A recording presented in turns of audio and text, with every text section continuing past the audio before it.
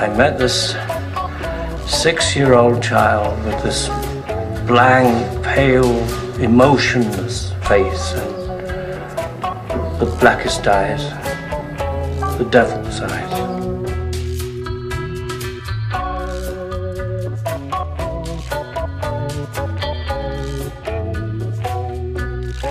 All right, you primitive screwheads, listen up. See this? This is my boomstick!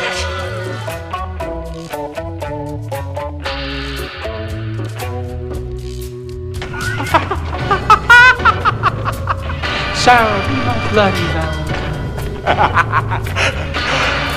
Daddy gone away, Harry Ward.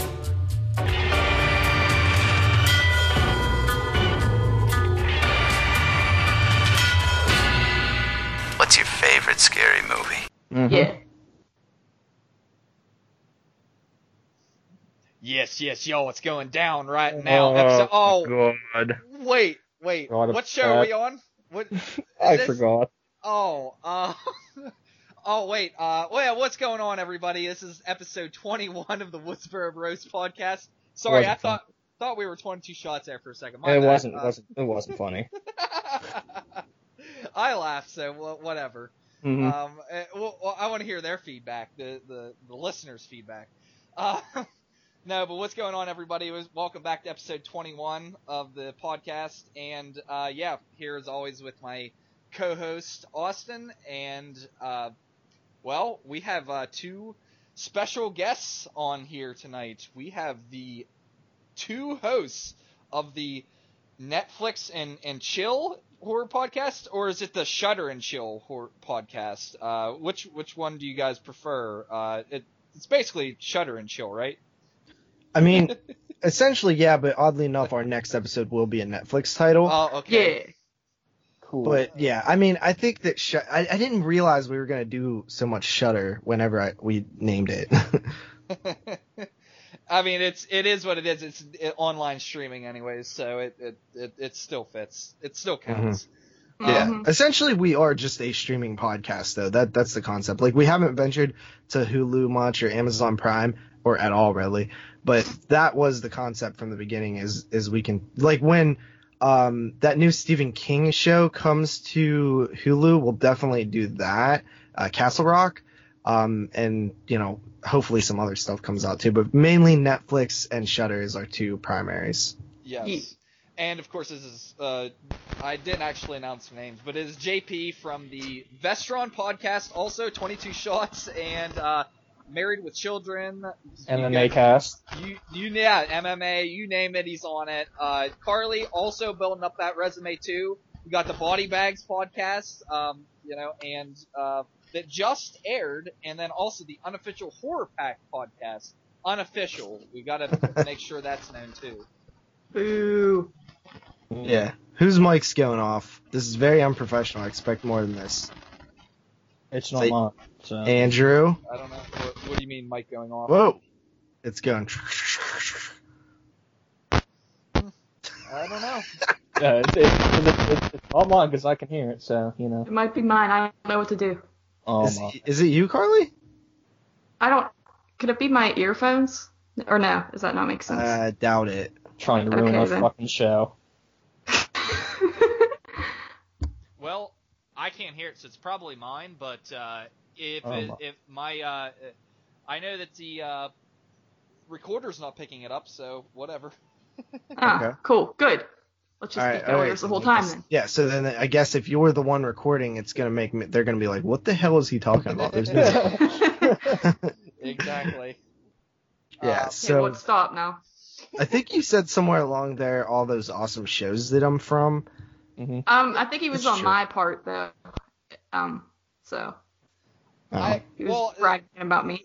I would have skipped the Vestron because it is an awesome podcast, but I think Thank you. It went down or something like.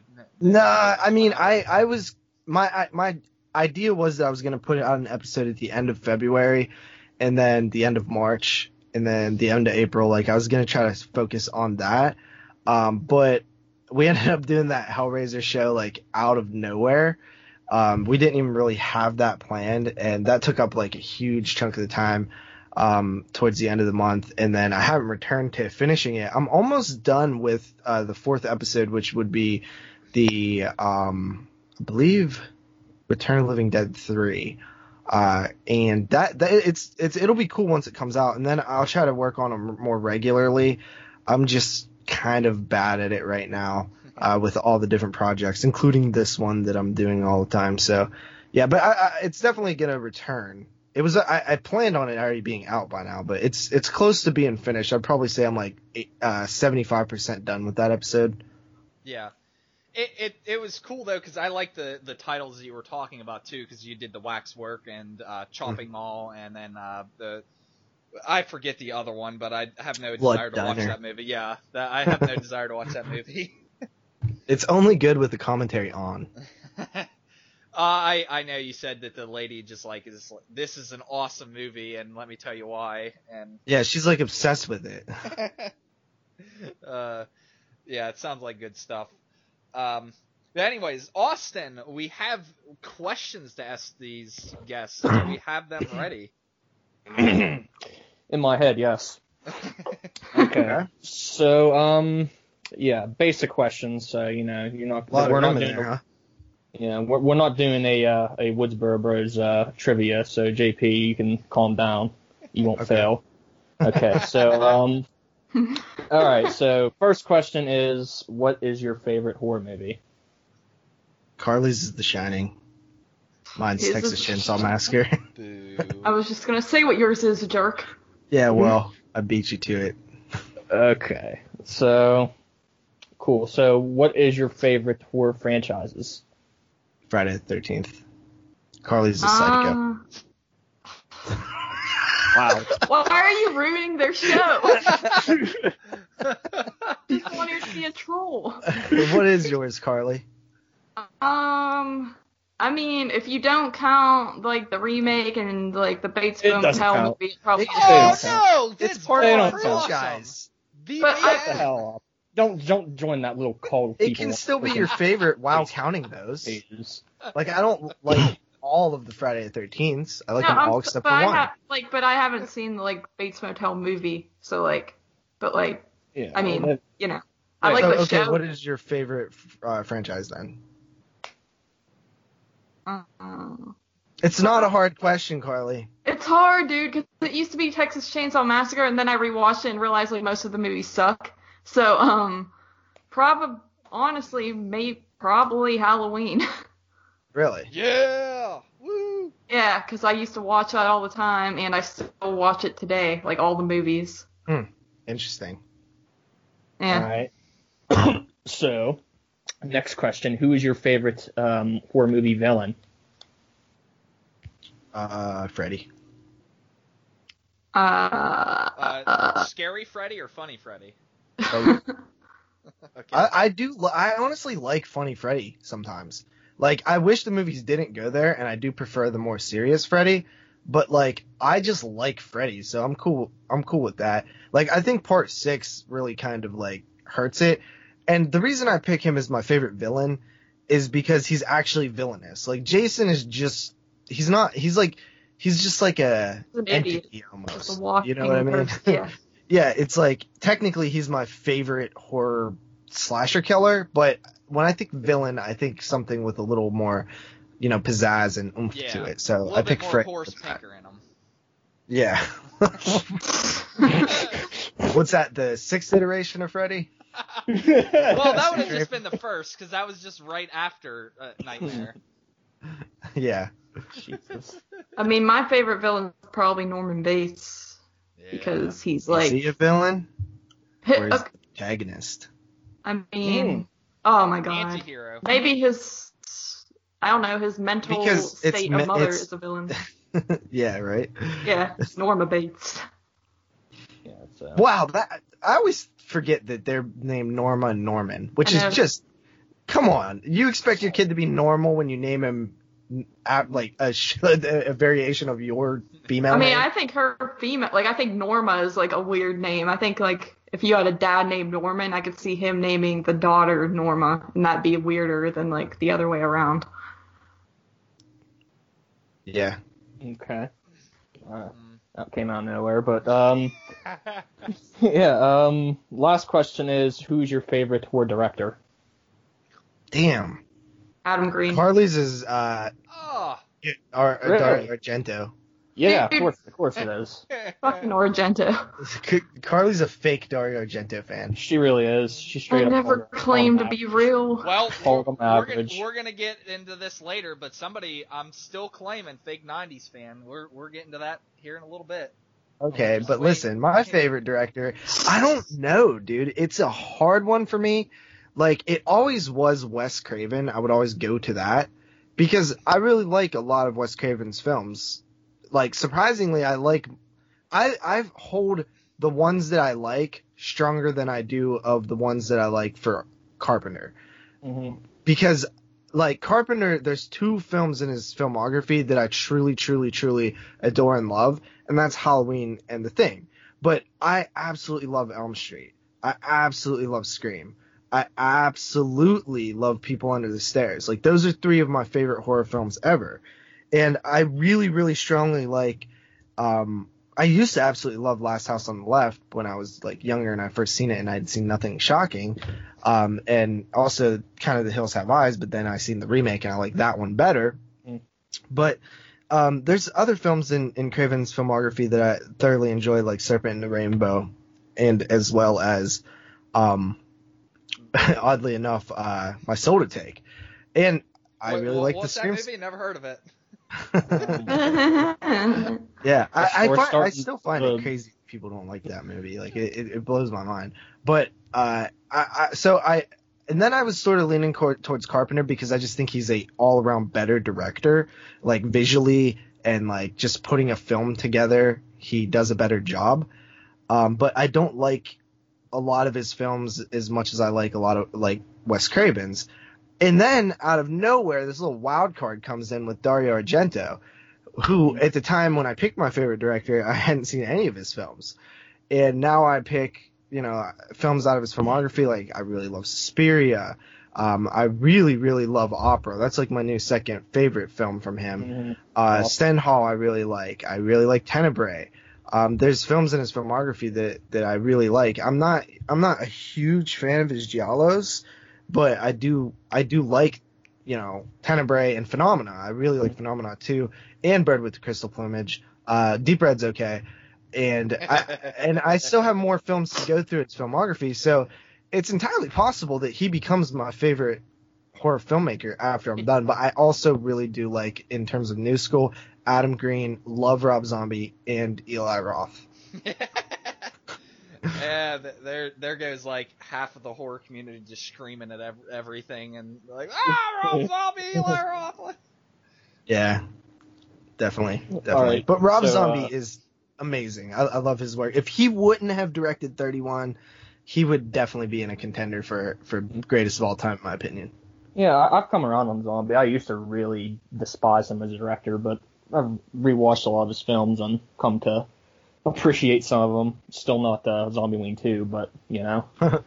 So Carly, what was yours? What was your favorite? I went with Adam Green because I feel like I loved all the movies that I've seen him do. Hasn't even seen them all.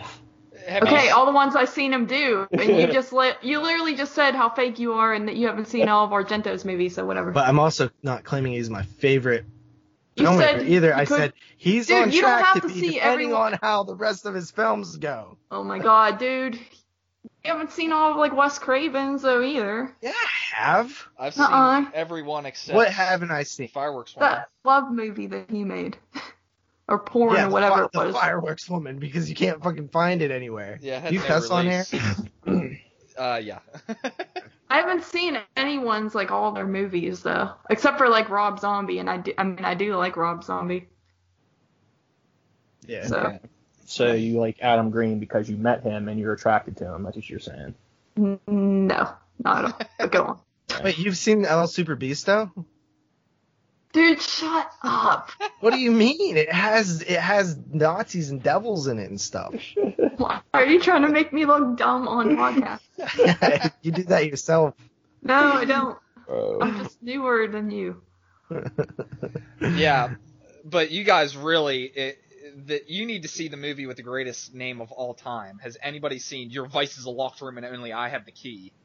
Yeah. Where'd that come from? That's just the greatest name. You're all talking about that. Have you seen it? Name? Yeah, I've seen it. No, I haven't. Yeah, seen it. it's great. It's like a 9 out of 10. That's what I gave it. Finally, Yeah. we agree on one score. There we go. Yeah, it's good. It's a good movie. It's a adaptation of the Black Cat. The Black Cat, yeah. But Yeah. way, way different. I think is it Sergio Martino who directed that? Yep. Yeah. Yeah, we did it last Italian Horror Month. Not this one that just passed, but the one before that. Yeah, that's when I first heard it, and wasn't that one that Derek gave a 10? Was that one of them? Probably one of many. Well, I know he gave Torso a 10. Yeah, which Torso is really good, Yeah, it's good. just not a 10.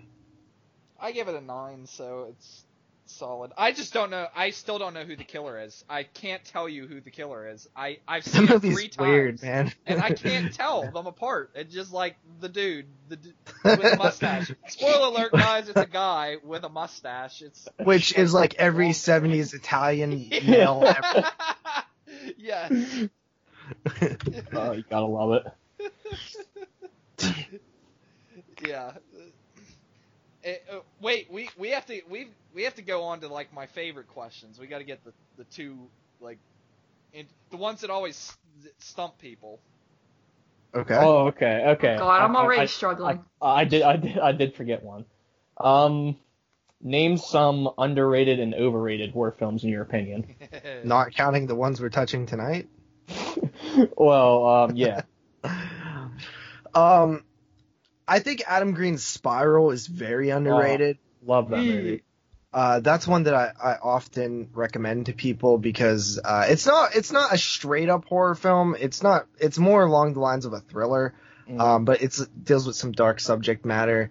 Let the Right One In has now gotten a ton of love, but I, at the time when I had seen it, nobody really knew what it was, so I often recommended Let the Right One In. Same goes for Cube. Nobody knew a Cube back in the day. Now everybody knows about it. Here's one that I'll throw out there. This is a great movie. It's called Eden Lake. Not a ton of people have seen it. Have you two seen Eden Lake? I feel like what year Eden is that? Lake is great. It's from Dimension Extreme, so it's like Okay. in that like mid 2000 range. It's about a group, a couple who go out into the world. I forget where it's set. It's definitely foreign, but they got into an area where they become tormented by kids. But it's done in like a way different way. Like a lot of times with those killer kid movies, you get like, oh, just do this, do that, like you would have got away. But like this one doesn't have very many of those moments at all, and it's brutal and like very, stomach punching. Feels like you get punched in the stomach during that movie. So that's one I often recommend as well. As far as overrated goes, hands down, Shaun of the Dead. I think it's one of the most overrated movies of all time. I really don't like it. I do think it's decently made. Like it's a well-made movie. Like it's looks good, sounds good. I just think the comedy doesn't work at all. So that's one for me. I don't think. I mean, overrated's kind of hard for me because like I do think some movies are overrated that I love. Like I think that the original Friday the 13th is overrated. I love Friday the 13th, but I think that it's kind of overrated. It kind of has a cop-out ending. I just don't think it's as good as the other ones in the series. But yeah, I would go with those because I'm not really huge on overrated stuff. I can throw out more underrated. Blair Witch 2. Ebola Syndrome. Ebola Syndrome is one that I've never watched. I need to revisit Blair Witch 2 because that's one from that era of films that I love, and I haven't watched it in probably 4 years, so I have to rewatch that. Austin, we're rewatching it. I never seen it before, so It's really different than the first Blair Witch, but Good. it's actually really well written. Like, there's a lot of subtext that people miss in that film. And there was a little bit of studio interference too that would have, like, the only things that bug me about the movie, literally, like if you look into the history of it, are all stuff that the studio added in later. Yep. But what about you? What say have you, Carly? You had a lot of time to think, so you better not choke. I was literally over here sweating. Okay. Well, for underrated, like, I mean, just going by my personal taste, I would say movies like Alice Kills and American Mary. I've heard people like praise them and talk about them who've seen them and say they're awesome, but like I just feel like I don't hear enough people. Who's laughing at me? I'm laughing because I'm thinking that these are almost exactly like the movie you picked, so I'm just thinking of how similar these are. Exactly. I've said before, I like movies like May, Alice Kills, just like weird movies revolving around girls. So, I would go with that. And also, I mean, Burnt Offerings like scared me like to death when I was a kid, and I feel like people don't really talk about that one, or they think it's like too slow or something. But like, that was a good movie. I liked it. Yeah, you did? Mm-hmm. Yeah, I never got your opinion on that, but I'm glad you did. As far as overrated, I mean, like, like JP said, there's movies that I like, but I think are overrated. Like, dare I say it, I think A Nightmare on Elm Street is Dude, you're kind of so overrated. weak. Why? It's not. It's literally one of the greatest It just creations doesn't- in horror history. The concept is great. I just feel like the acting in it No, isn't dude, you heard great. some idiot say that, and you're just repeating it. No, I didn't. That idiot being Red Herring. Yeah. No, I swear it's not that. But and then what else? I don't remember this movie a whole lot, but I know like Evil Dead 2. I didn't think it was. I hear like so many That's people kind of say a they like. ballsy one. I hear a lot of people say Love they Evil love Dead it more 2. than the first one, and I Yeah. really didn't like it. Right here. That one's definitely overrated, I think. I still really like it, but I mean... Yeah, I like it too. But I'd probably agree a little bit. I think that people really blow that movie hard. Mhm. Yeah. But yeah, I like the first one more. Oh, yeah, definitely. Well, the first one's one of my top 2 favorite horror films of all time, so... All right, Yeah, cool. I mean, there's other ones too that I feel were like overrated, but I actually like them. But I can't really. Those are like 2 that come to mind that like I know everyone loves, but I don't love. Okay, cool. So you two are actually probably the first people or guests to actually answer those questions. Because usually people are like, I know they all stutter and like. overrated? Yeah. Come on. Yeah. Yeah, at least they're not afraid to say controversial things on here, because there's never anything controversial said on this show, so. No, That's right. Yeah. can't wait till that Nightmare franchise show comes out. We do that. It's crazy. JP, we're getting you, Dave, C, and who else are we getting on that show, Austin? Red Herring. Yeah, Jerry. We're just gonna have an argument show, like a show. Yeah, where it's literally we're just- it should be called episode 32, the argument. Yeah. That's gonna be sweet. Yeah, because there's all kind of different opinions in there. Austin hates Dream Warriors. I don't hate it. Well, yeah. you don't. You think it's overrated. Yeah. Freaking Dave hates anything after 3. Yeah. And then Jerry hates part 1. I love part 2. Me too. That could be a good one Yeah, too. part I two's like cool. part 2. Yeah, I like Yeah. part 2. Because the acting is so much better in part 2 than part 1. No comment. Got you there. Yeah, that is a good point.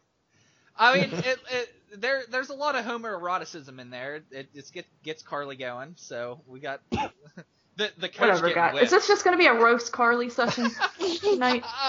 No, if I I feel wanted that, attacked. I would have invited Jeremy over if I wanted that.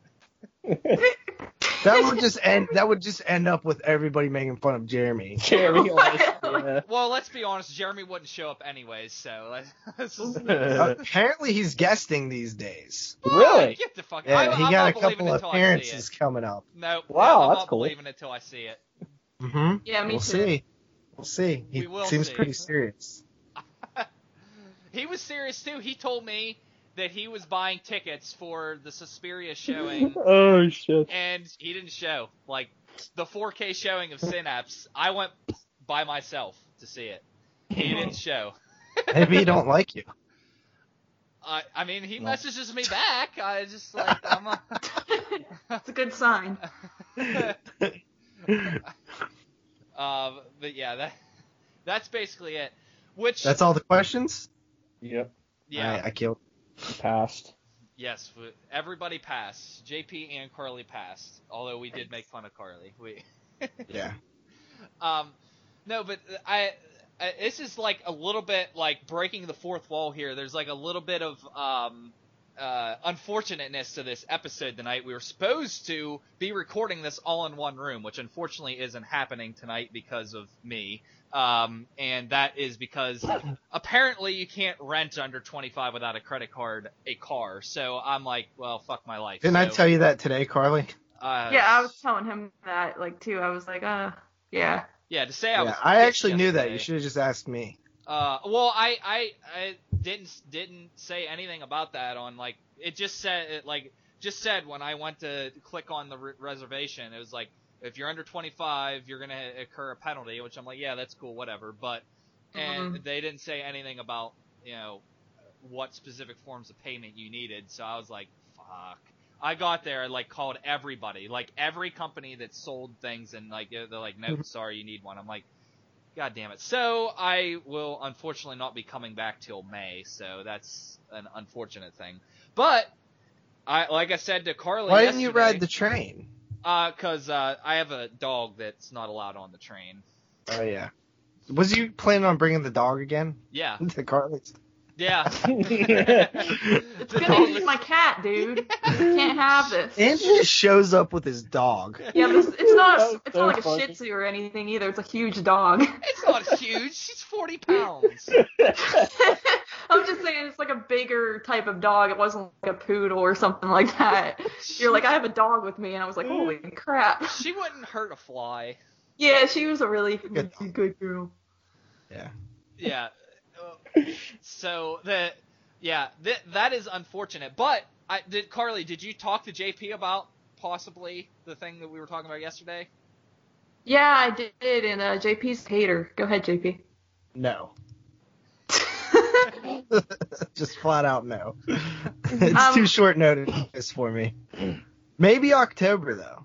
Maybe October. Okay. Yeah, well, we if do I'm wanna still try to here get in out there. October. I don't know Are you where s- I'll be after May. Okay. I graduate in Yeah. May, so I don't know if I'll be here, if I'll be in Pennsylvania, where the hell I'll be.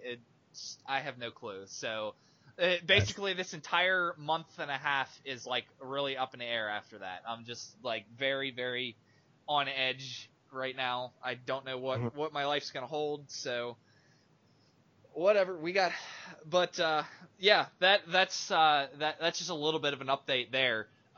Speaking of updates, we do have a couple new things in regards to news since the last time we recorded, which was a month and a half ago. So, Or 3 years. 3. Yeah, it does actually feel like a long time. It was a long time coming. Why are you slacking so hard? We We were just took a actually break. waiting. Yeah, we did take a little bit of a break, but we were kind of also waiting on when we all four could record at the same time too. Oh, well, I'll tell you right now, like the first couple weeks you didn't even mention it, and then you're like, can you record in 2 days? That's usually how it goes with me.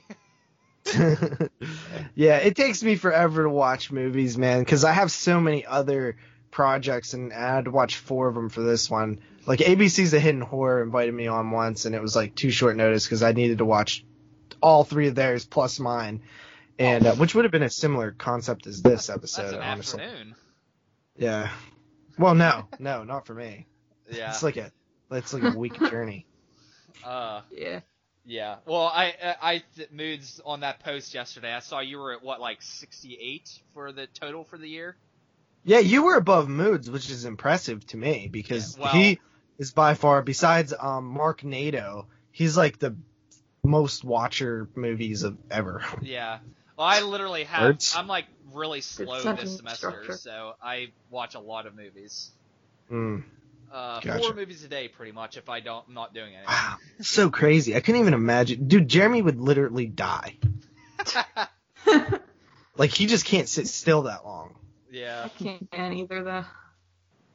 Yeah, I mean, 3 is like pushing it for me usually. Like, Yeah. I mean, for Halloween, the Halloween that Austin skipped out on us, that we did 5, and it actually went by pretty quick, did it not, Carly?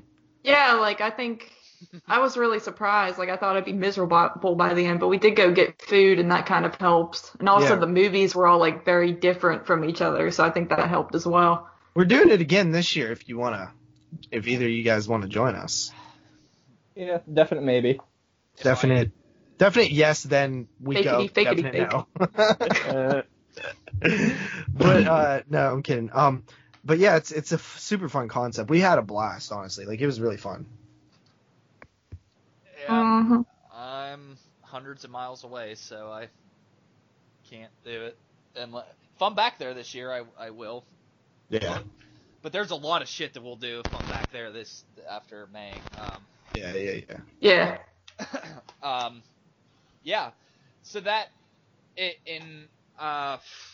so yeah, back to news.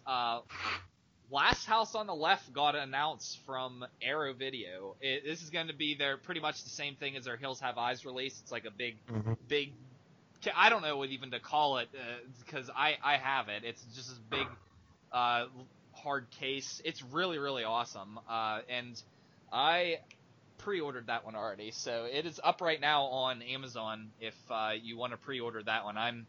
What's it cost? Well, the pre-order price right now is $50, but you know that's going down. Yeah, I mean, I think that for that, I don't know what the Hills Have Eyes was, but I feel like $30 max should be what it should cost, in my opinion. Yeah, but it's still 2 months till release. Yeah. If I don't get that from Arrow themselves, like, that's one I'll definitely buy, because like I just think that release is gorgeous looking, and honestly I'm a massive fan of their Hills Have Eyes release like that. Yeah, they I do agree. a few of those, like Bird with the Crystal Plumage came like that, Hills Have Eyes, Reanimator. There's a few titles that they've done in that sort of format, and it is probably their best format that they do, in my opinion. The cases are super sturdy. Yeah, they are. And I mean, Arrow's always fantastic with their transfers, so I'm really looking forward to actually having a good transfer of Last House for once. Yeah, I mentioned that I still have the original MGM DVD. I've never upgraded to anything out there. Mm-hmm. Yeah, Austin Yeah, has that DVD. It's not like I watched that movie anyway, so but I have it.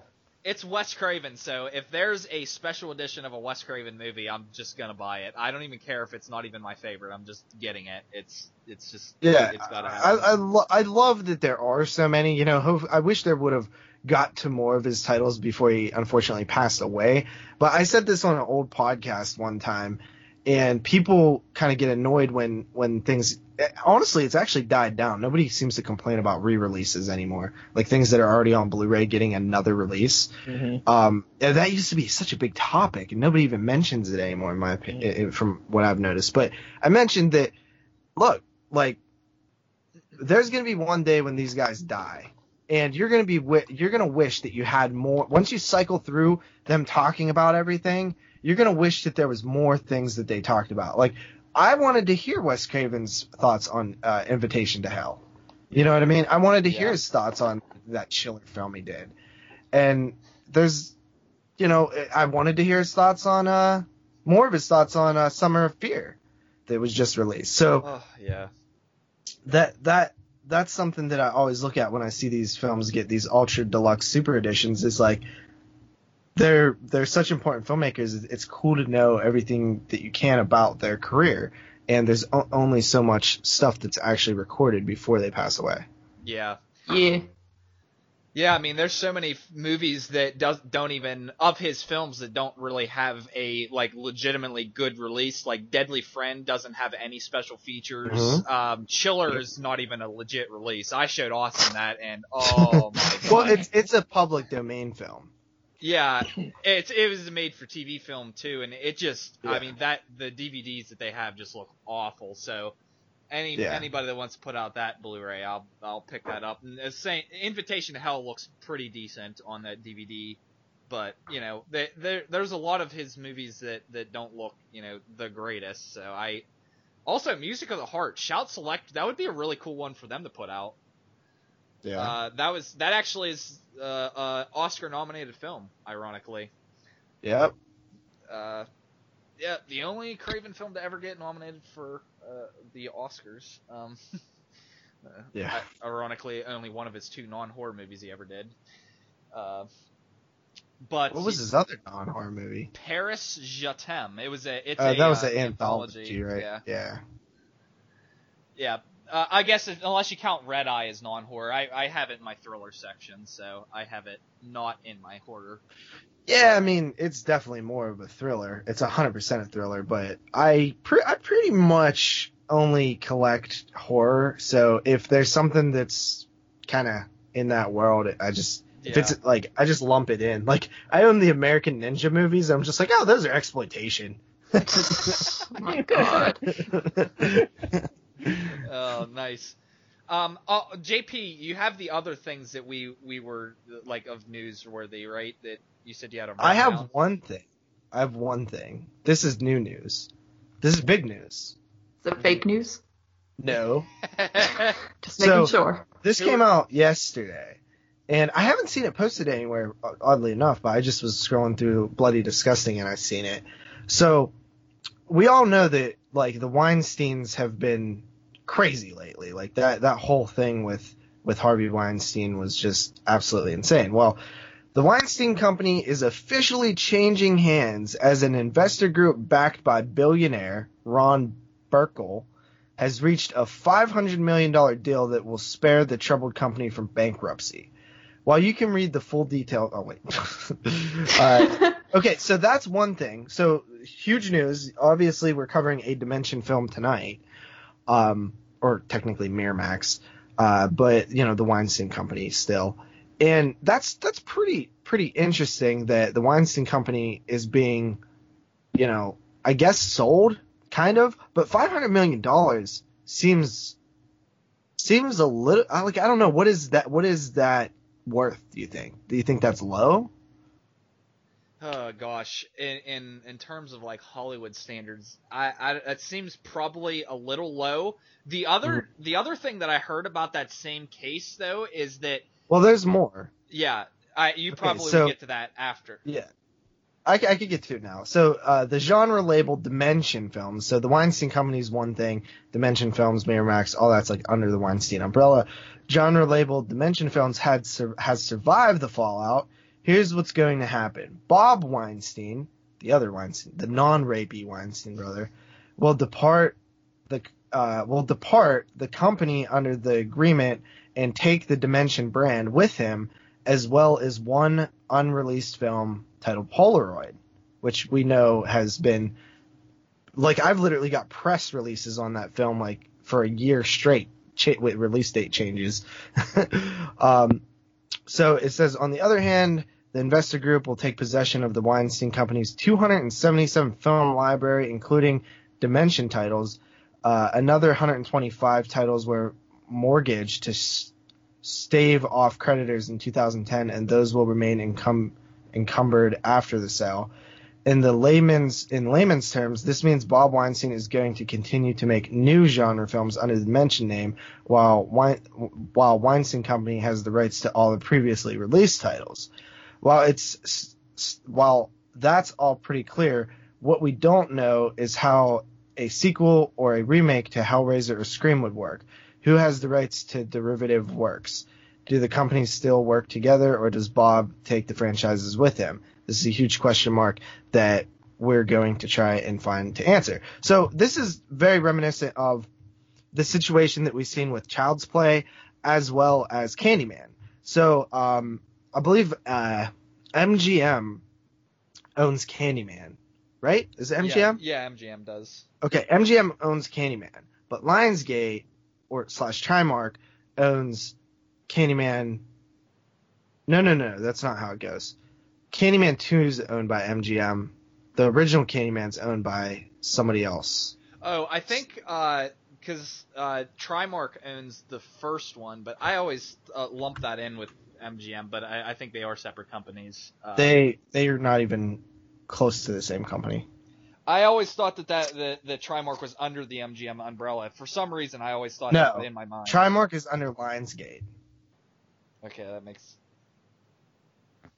Yeah. So anyway, let me just check this real quick because it's gonna bug me.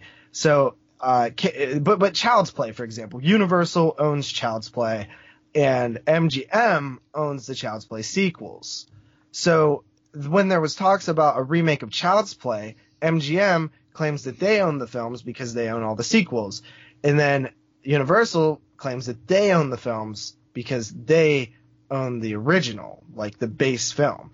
So technically, MGM owns the rights to make sequels. Like, they can keep making sequels. But is a remake considered a sequel, or is it of that original art?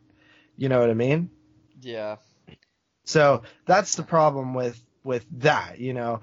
And and also Candyman is Columbia TriStar. So that should be Lionsgate, I believe, or Sony. I can't remember.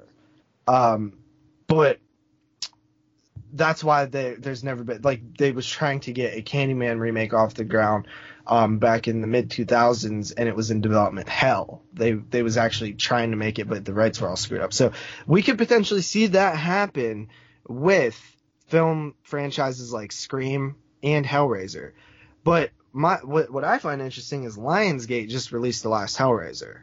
So yeah. That was my next question, is like, because I thought that the Weinsteins had already lost the rights to it because Lionsgate put it out. It is possible. Maybe Bloody Disgusting doesn't realize that, but yeah, I think that might be actually true. Yeah, my hope too with the Scream franchise is that it's just done, because I don't have any faith in the Weinsteins to make a decent movie. Well, I mean, they made 4 decent Screams. Well, right? But the only thing is that for, like, say Scream 3, I mean, it's pretty much universally acknowledged that movie's like the worst of all 4 of them, like of like quality writing. It was because absolutely, it's definitely the worst. The reason for that is because of the Weinstein's interference. Like, they completely didn't they force a hand to have Jay and Silent Bob in there? I think so, and then I think they also fired Williamson and replaced him with Kruger. I thought that was 4. It also happened on Scream 4 as well. But I think what happened on Scream 3 is that they just passed up on Williamson's script, and on Scream 4, Williamson actually got fired. But I mean, you look at, I mean, this happens over and over with Dimension, where they do reshoots, all that. Amityville Awakening, Cursed. Well, the Dimension is just an absolute mess. Like, we mentioned it on the Hellraiser show. They caused that franchise the most trouble. You know, Hellraiser 4, total production problems. Obviously Halloween 6, total production problems. They kind of got it right with H2O, but they probably more so got lucky and just had the right, things come into work. Yeah, Scream and stuff like that just came out. Like, so they had hits, but very few. When you really think about it, they drop the ball more often than they don't, especially when it comes to franchises. And I think if you don't have as strong of players with Wes Craven, Kevin Williamson, even the actors, Nev Campbell and stuff, Scream wouldn't have been successful in terms of a franchise and the sequels. But yeah, so I think that it would be good I think if you do Scream, I think that Scream is such a specific film that it's not like a Friday the 13th or an Elm Street or a Halloween where you can have, new characters and just Michael Myers picking people off or Jason picking people off. Like, you kind of have to have Nev Campbell and the crew. And if you do a new story, to me, it's just not Scream. Yeah. So I would probably say let it die. Yeah. Or just continue the TV thing, which, by the way, was supposed to air this month, and it hasn't. So you guys realize what happened there, probably. Yeah, I mean, I'm sure that it's not going to be happening for quite a while. Yeah. I wonder if they shot anything. I haven't even seen any updates on that thing yet, because last I heard was that the 3rd season was going to bring back the Ghostface mask, and that's all I've heard. It's the last thing I've heard. Yep. So I'm assuming it's in development hell is the Weinstein Company. Yeah, the Scream series will come up here pretty soon on the Woodsboro Bros.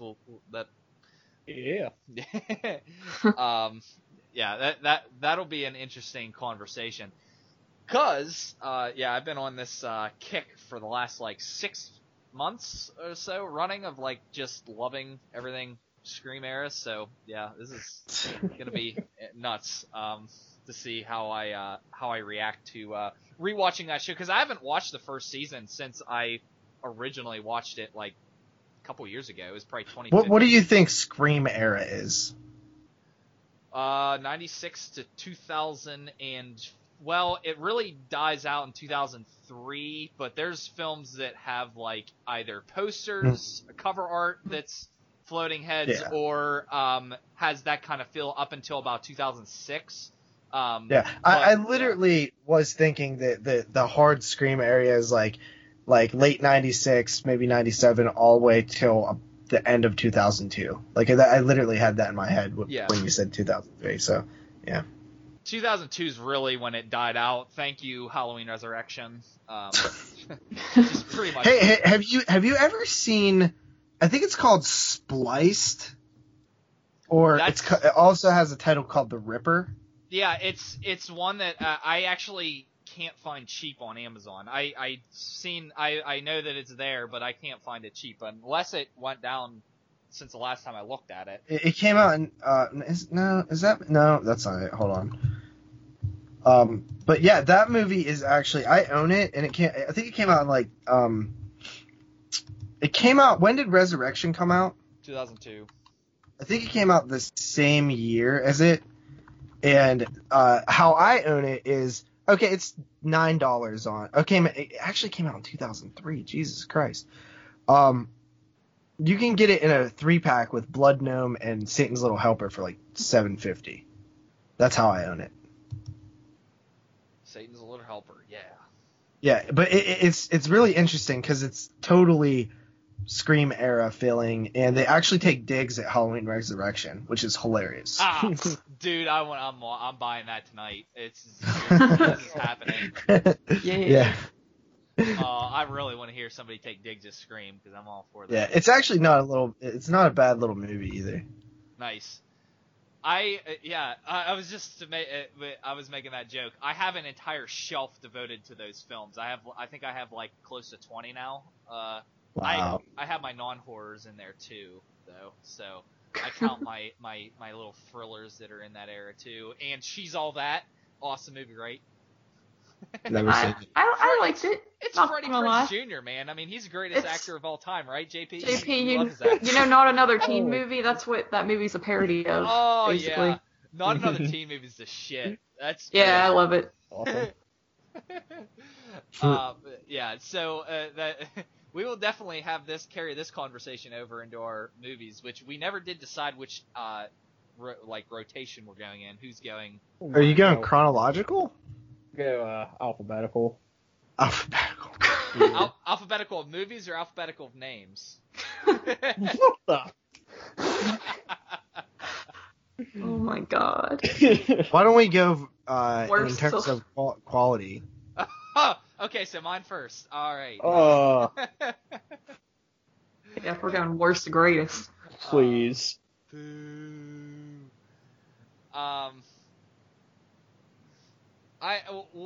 We'll be getting to a movie that I call a Rich Man's The Thing tonight, and we will also be reviewing 3 other movies. Okay. I don't want to talk to you ever again. Cringe. All right, but before we get into our actual movies, I wanted to do a Netflix review real quick. Austin told me pregame. I think I'm the only one that has this. We didn't actually notify Carly or JP, but Carly would have been aware of this. But I'll just do mine, and it is called Super Dark Times. I think everybody here has seen it, right? Yeah. Yeah. It made my number 3 spot, 2017. Yeah. 7-ish, something like that. I can't remember. Yeah. Yeah. So this is actually because I didn't have any way of actually watching it in 2017. This is going to count for my 2018 list because it got a wide release now. Oh shit! It had a wide release beforehand. Not viable. Like I saw that it had a DVD release, but it's like $25. I was like, I'm not getting that for that. I'm pretty sure it was available for rent on Amazon. I let him cheat. I let him cheat on this show. Anytime we do a top 15 list, hey, if you cheat, 15. You cheat, but at least acknowledge that it's a cheat. Yeah, I mean, it's definitely one of those borderline ones. I'm gonna have a couple of those from. Came out September 29th digital, or no, October 3rd digital. See, I don't do digital unless it's on Netflix or now Shudder, since my brother has Shudder. So I will have no way of watching a movie unless it comes on those. Or it's a reasonably priced like movie that's like I'm not paying $25 for the DVD of this movie, so I'm just not a viable option for me to watch it in this year. So, anyways, yeah, if you've seen the movies, how many other plots is there? If you've seen I Know What You Did Last Summer, House on Sorority Row, you pretty much know the plot of this movie. It's a friend.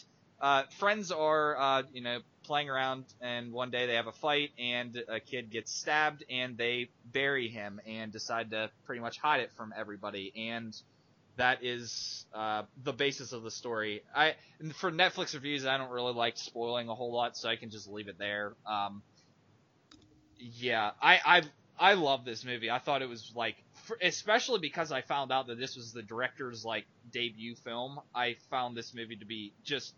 I mean, you would think this was a veteran's at work because I mean this is so fantastically shot. The acting in it I thought was really solid too. I love the storyline to it. The only thing is that I didn't like, other than their clothes and some of the like decor and stuff in the house, I didn't find anything like very 90s about the movie. Like even early 90s, I didn't really find much like specifically 90s about it. Like if you guys ever do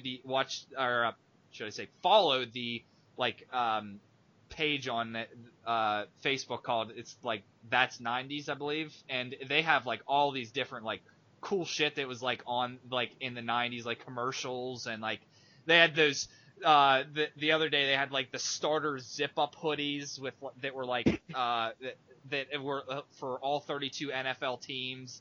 It was like a windbreaker kind of thing. Like it was. Yeah, like, I had those. Yeah, I had one too. I actually had a Green Bay Packers one. Oh, there you go. Nice. I know I had a Steelers one. And it was one of those like there wasn't that much of that kind of things. It was like thrown in there. I would have appreciated like a little bit more of those things like thrown in there that was like very 90s, but I'm sure you have to clear rights for all that stuff, if it's specifics like that. Yeah. I think that there was I actually, because you're like the fourth person I've heard say this, but I actually thought that it did feel very 90s, but I don't think it was necessarily from like material things. Like I think it was just like the way that the kids acted, what they're doing, what they're into, like the scrambled porn thing. Like that was such a like pivotal moment in my life in the 90s. And also there's him playing Twisted Metal, which is like, that was like literally one of my favorite games of all time. Like I played it nonstop back in the 90s. It was my first PlayStation game. So like there was some little things in there, like the way that they rode their bikes and stuff like that, the way that they went into their brother's room. Like I remember doing stuff like that, like going into like it was a big deal to go into like someone's older brother's room or something. Yeah. Yeah, it's definitely not like a major complaint for me. I hear you on those things too. Those are all things I did too, and growing up. So I hear you on those things. You do have a point. What did you guys rate this movie? I'm curious. I think I gave it a 9 or a 9.5. Do you remember, Carly? I think you gave it a 9, and I might have given it a 9.5. Yeah. It's in our Hall of Fame. I just haven't updated it yet. Nice. Yeah. Awesome. That's crazy. think I gave it a 9. Yep, I'm at a 9 too. It's not a major review, so I'm not inducting it just yet. But wait till we get there. Yeah. It's. I mean, I love the movie. I thought it was great. I mean, it's sitting up top of my number 1 spot of 2018 films. So I only have 3 of those of my 155 movies I've watched. Wow. Yeah, that's you gonna mention that again on the podcast, or you know? That's only the first time I mentioned it on when we were on air. Oh, that's right. Yeah. I'll give you that. Yeah. I will mention my Soul to Take again though, if you want me to. I thought we were done with that. I thought it was gonna change to Swamp Thing or some shit. Well, I get to talk about Swamp Thing in my next upcoming podcast. It's been like 3 months in the making. It's gonna come out in like 2025. Yeah, it's gonna come out the same day as Vestron podcast. No, but yeah. Oh, yeah, that too. Episode 12. Yeah, that's all I have now. We can start on our reviews. So we're going in order. Then who does that make go first? In order of what? What? Austin said alphabetical order. So Is that the movies or the names? The movies. Like. Really? That's how you're gonna do it? Alphabetical movies? If we were all Okay. together, we could draw straws, but that's not obviously the case. So, Thanks for reminding I guess me. mine would be first. Okay, so first of all, what is this episode? Underrated? Underrated Yeah. films. It's supposed to be. Uh-huh. Okay, yeah. So the concept here is that each of us had a job to pick a film that we feel is underrated. Now, to be honest, like I thought about this a little bit today, and I didn't really do that. Like when I truly thought about it, I picked more of a hidden gem, because to me, underrated is a film that people have seen that they often rate lower than it deserves. While a hidden gem is something that people don't know about that's really good. Now, this film that I'm talking about is technically always rated high, but just not many people have seen it. So I technically went against what the concept of the show was, unintentionally. And I was thinking about that a little bit, because I was thinking what underrated actually means, and it pretty much means that a film that isn't rated high enough by people when they see it. Which everybody that I've ever talked to who's seen this movie likes it. And my movie, I guess, since, I guess we're going that order, is Bedeviled. What year did Bedeviled come out, Carly? 2010. I'm not Carly, but 2010. 2010 Way is to a steal my fantastic thunder. year for horror. First of all, let me just get that out of the way right now. 2010 is a great year for horror. Yes. I would truly have a hard time making a top 10 list for that year. But Bedeviled is a film that I hadn't really known much about, and a while back on YouTube, I got a massive box of horror movies. Like, I won a contest that I was one of 3 people to enter, and I got 5 entries since I did a video. I was the only one to make a video, and then so I won. And this guy was supposed to send me a massive box. He didn't even list what the titles were. He just showed this box. He's like, these are all extras or shit that I don't want. And it never showed up. Months had went by, and then this guy just messaged me all of a sudden. He's like, hey, I sent those things to the wrong address. I mixed your address with another person's address, and it eventually came back to me, so I'm gonna send it out now. And I thought he was just, bull crapping or whatever, but I didn't really care, because I didn't really do anything.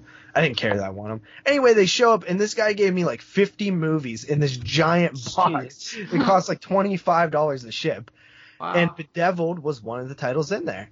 And I basically went through that entire box. I think I've seen everything that was in that box by now. I gave a lot of it away. Some of it was non-horror. I sold it to pawn shops and stuff like that, type things, for pennies. But basically, I popped this thing in, and I was completely blown away. It basically follows a woman who is some sort of loan officer or something like that. It's set in South Korea. It's South Korean film, and she's in Seoul, South Korea. And she basically is like a loan officer. She's kind of preppy, like super businesswoman, like, you know, just like high maintenance, seems like. But she has roots that, you know, go back to this island that has very little people on it, that she grew up on for a small portion of her life. And she basically has an incident at work. The boss like gets mad at her and tells her to go on vacation. She's a little stressed out because she's seen these two thugs attack a woman, and they want her to testify against them, but she doesn't want to, whether it's because of fear or cowardness or whatever. She does not want to. So she decides to take this vacation to this island where her grandfather lived and had died, and she grew up there. There she meets her friend who she gets reunited with. It turns out they have a little bit of a history together from when they were children, and she quickly kind of realizes that the woman's husband and sort of the men on the island are kind of douchebags. And then the story completely switches to another person's perspective at one point, which is her friend. I'm not going to try to pronounce names because they're just not something I could do with these South Korean names. But it quickly turns into a massive revenge film, like just a gut-punching brutalization of women and children and just bad people. And this island is very small at this point. There's only like 9 people there, and most of them are females, and they do all the hard work, like the kind of the bitch work, if you will, while the men do like fixing roofs and stuff like that and go fishing and stuff. But the women like dig for potatoes in the dirt of this island like all day. And the women are very fine with that because they're accustomed to that. That's a cultural thing for them. Especially growing up in this island, it's very like respect your man type thing. While this other woman we're introduced to, the friend, she wants out of this. She desperately wants out of this. She like cannot cope with it anymore, and it's just getting worse and worse. And there's a lot of like abuse in this film, and it ends in a bloody just revenge. Mm-hmm. So like that's the setup of the film, but I truly think this is one of the best horror movies to come out in the last like 2 decades. It's technically not so much horror as it is revenge, but it's horror on a primal level. It's horror on a level of, you know, our deepest fears and hurting each other.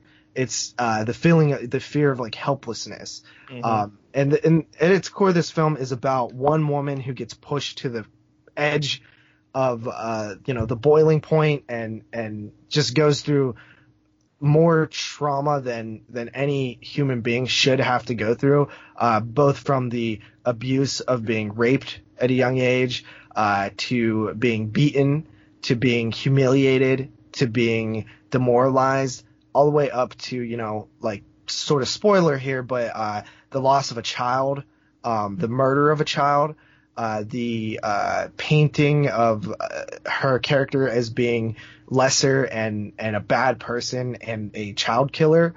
And she has to deal with all this until it's just too much. While on the other side, there's another story going on, and it's a story about being a coward. Mm-hmm.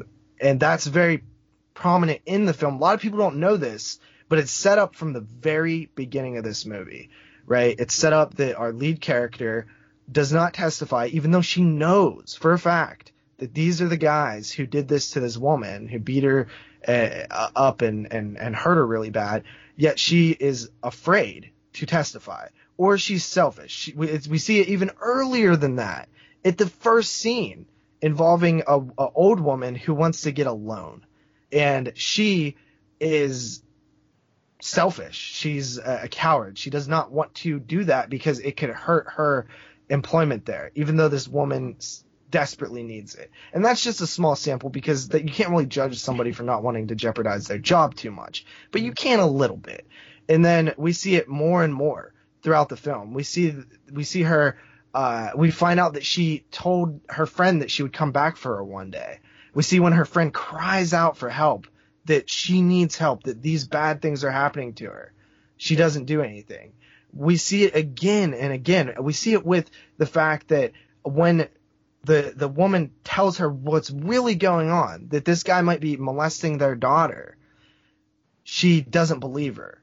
And she probably does believe her because all the evidence is pointed to the fact that he is a bad person. Yeah. But it's like she doesn't want to believe her because that puts her involved and that causes her to need to make actions happen. And she doesn't want to create actions. She just wants to be, in a purgatory in a sense. She doesn't want to go against the grain. And then we see it again after a child has been killed, where she has the chance to, even though she technically didn't see anything, she has the chance to do what she already knows has happened. And we don't see it. And it's just time and time again, we see this cowardice nature of this woman. And it's a very interesting dynamic to have these two situations here. Mm-hmm. But I could talk about this forever, but I'm curious to hear what you guys think about this movie. Yeah. One thing you mentioned earlier, which I thought was really interesting, because like when you first recommended or picked this movie, like I have to say but just by looking at the title and reading the synopsis and stuff, I actually really wasn't even that excited to watch it because right? it just seemed like a movie to where it was like the chick's gonna get stuck on the island and get imprisoned there and just get freaking raped the entire movie. And That's exactly what I thought. Yeah, like I was just it's gonna be disgusting and I'm just not gonna like it. But yeah, I think it's really, really interesting that they chose to, kind of go from a different perspective, because we start out with this other woman, and then once we get to the island, it, like you said, it switches to like the friend's perspective and stuff like that, which is really, a lot of films just don't do that. So it's turned out to be a lot different than what I thought it was going to be. Yeah. It's very much it's two stories in one, really, but it all ends up being one story. It's very interesting that they did do that, and it's not like a complete shift where it's like this paradigm shift between characters. It's actually like just that she's now part of the story, and becomes more of the main focus. But it's not in a way of like killing off like a character and then it's like, oh, now this part, like in Hostel or something, like drastic like that. It just tells the story of both of them. Kind of separately and kind of together at the same time. Carly, what about you? Yeah, it's funny because like I thought the same thing Austin thought, and that's why. And plus, it's like a longer movie, and like I was kind of like putting it off. Which is scary. Yeah, I know that that's a scary thing because I don't like 2-hour movies either.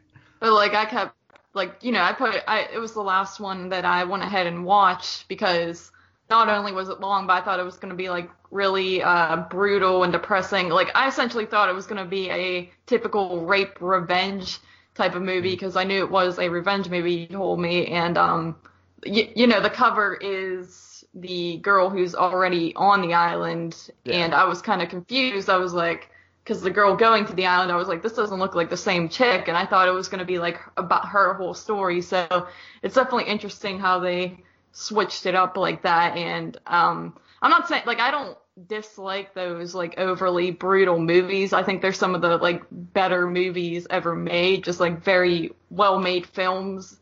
And I'm always blown away by them, but they're just not ones that I enjoy watching because they're really depressing. And I mean, this film was definitely very depressing, but it just wasn't like what I thought it was going to be. It was like a totally different story, and I was pleasantly surprised by it.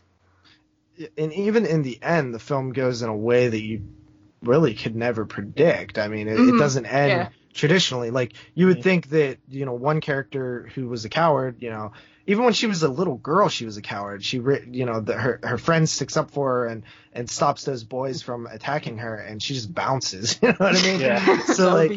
So like, you think that she's gonna have this great like moment of clarity and redemption for her character, and we really never get that. Like, it's very interesting, and I think that South Korea particularly is like amazing at the revenge genre. I don't know if it's something cultural that is ingrained in them, but this movie to me is like some of the sweetest revenge ever. Like, you know. I think, like you said earlier, like, I'm sure you were just, like, talking, but you were like, it quickly turns into this revenge film. Like, I felt like it really took a while to get to the revenge part. That is the wrong phrasing, actually. Like, yeah, and, like, at all. But, like, I thought that was pretty cool. Like, you get the whole story, and you see how bad all this stuff is that's going on, and then, like, when the revenge happens, it just happens so, like... It's, like, so intense and, like, kind of out of nowhere, really, and I think it really pays off well. Mm-hmm. Andrew, you're being quiet. No, because, I mean, everybody else is talking. I don't... Come on, Jeremy. Come on, Jeremy, let's go. No, without repeating everybody else, I really liked it, too, and the one thing I was like, man, I should really learn more about the ins and outs of Korean culture, because I know I study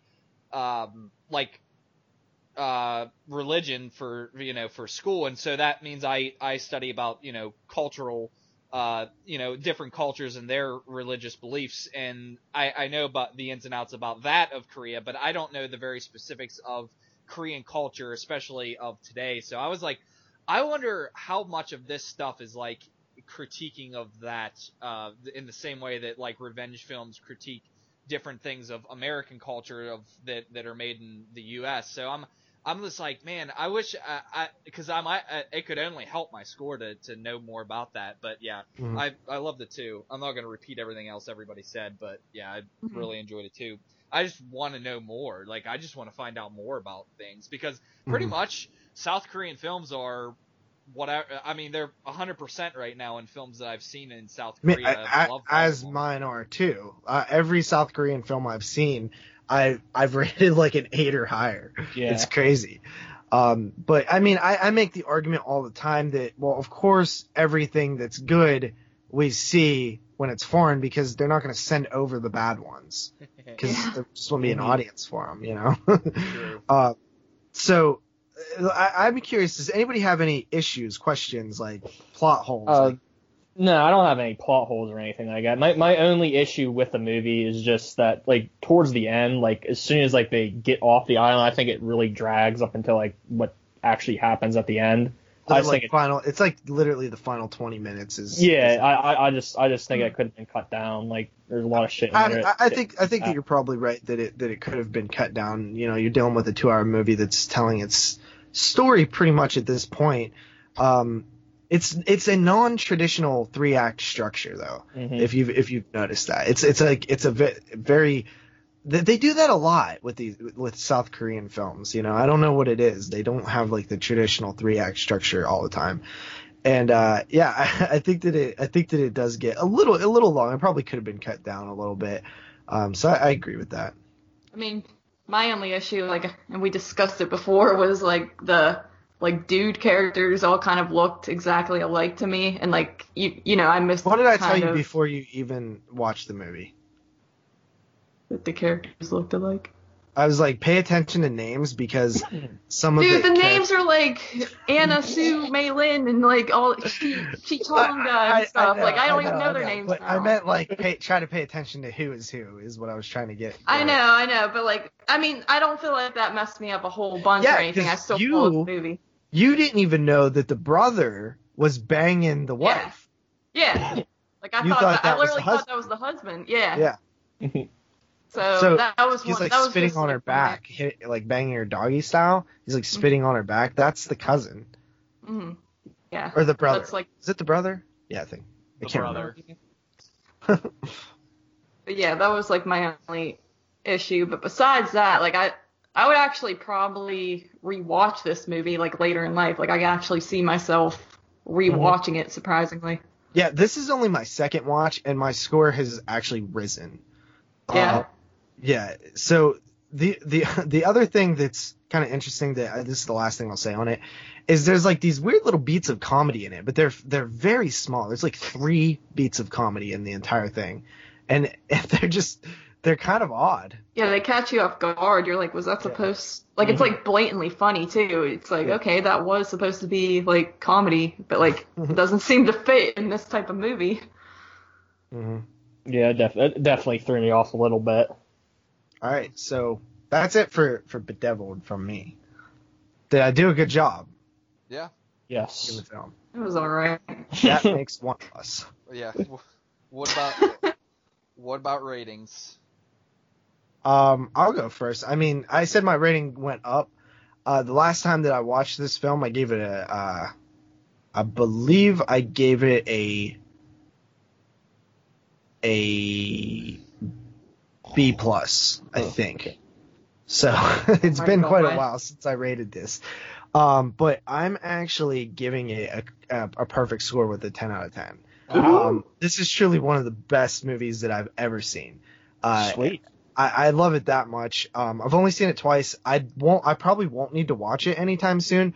But like the first time that I seen it, probably in 2013, this many years later, I was still like sucked into the movie 100%. I started watching it at like midnight, and it was like 2 a.m. when I was done, and I'd work the next day, and I didn't even care. Wow, badass. Okay, I guess I'll go next. Yeah, I really, really love this movie, and I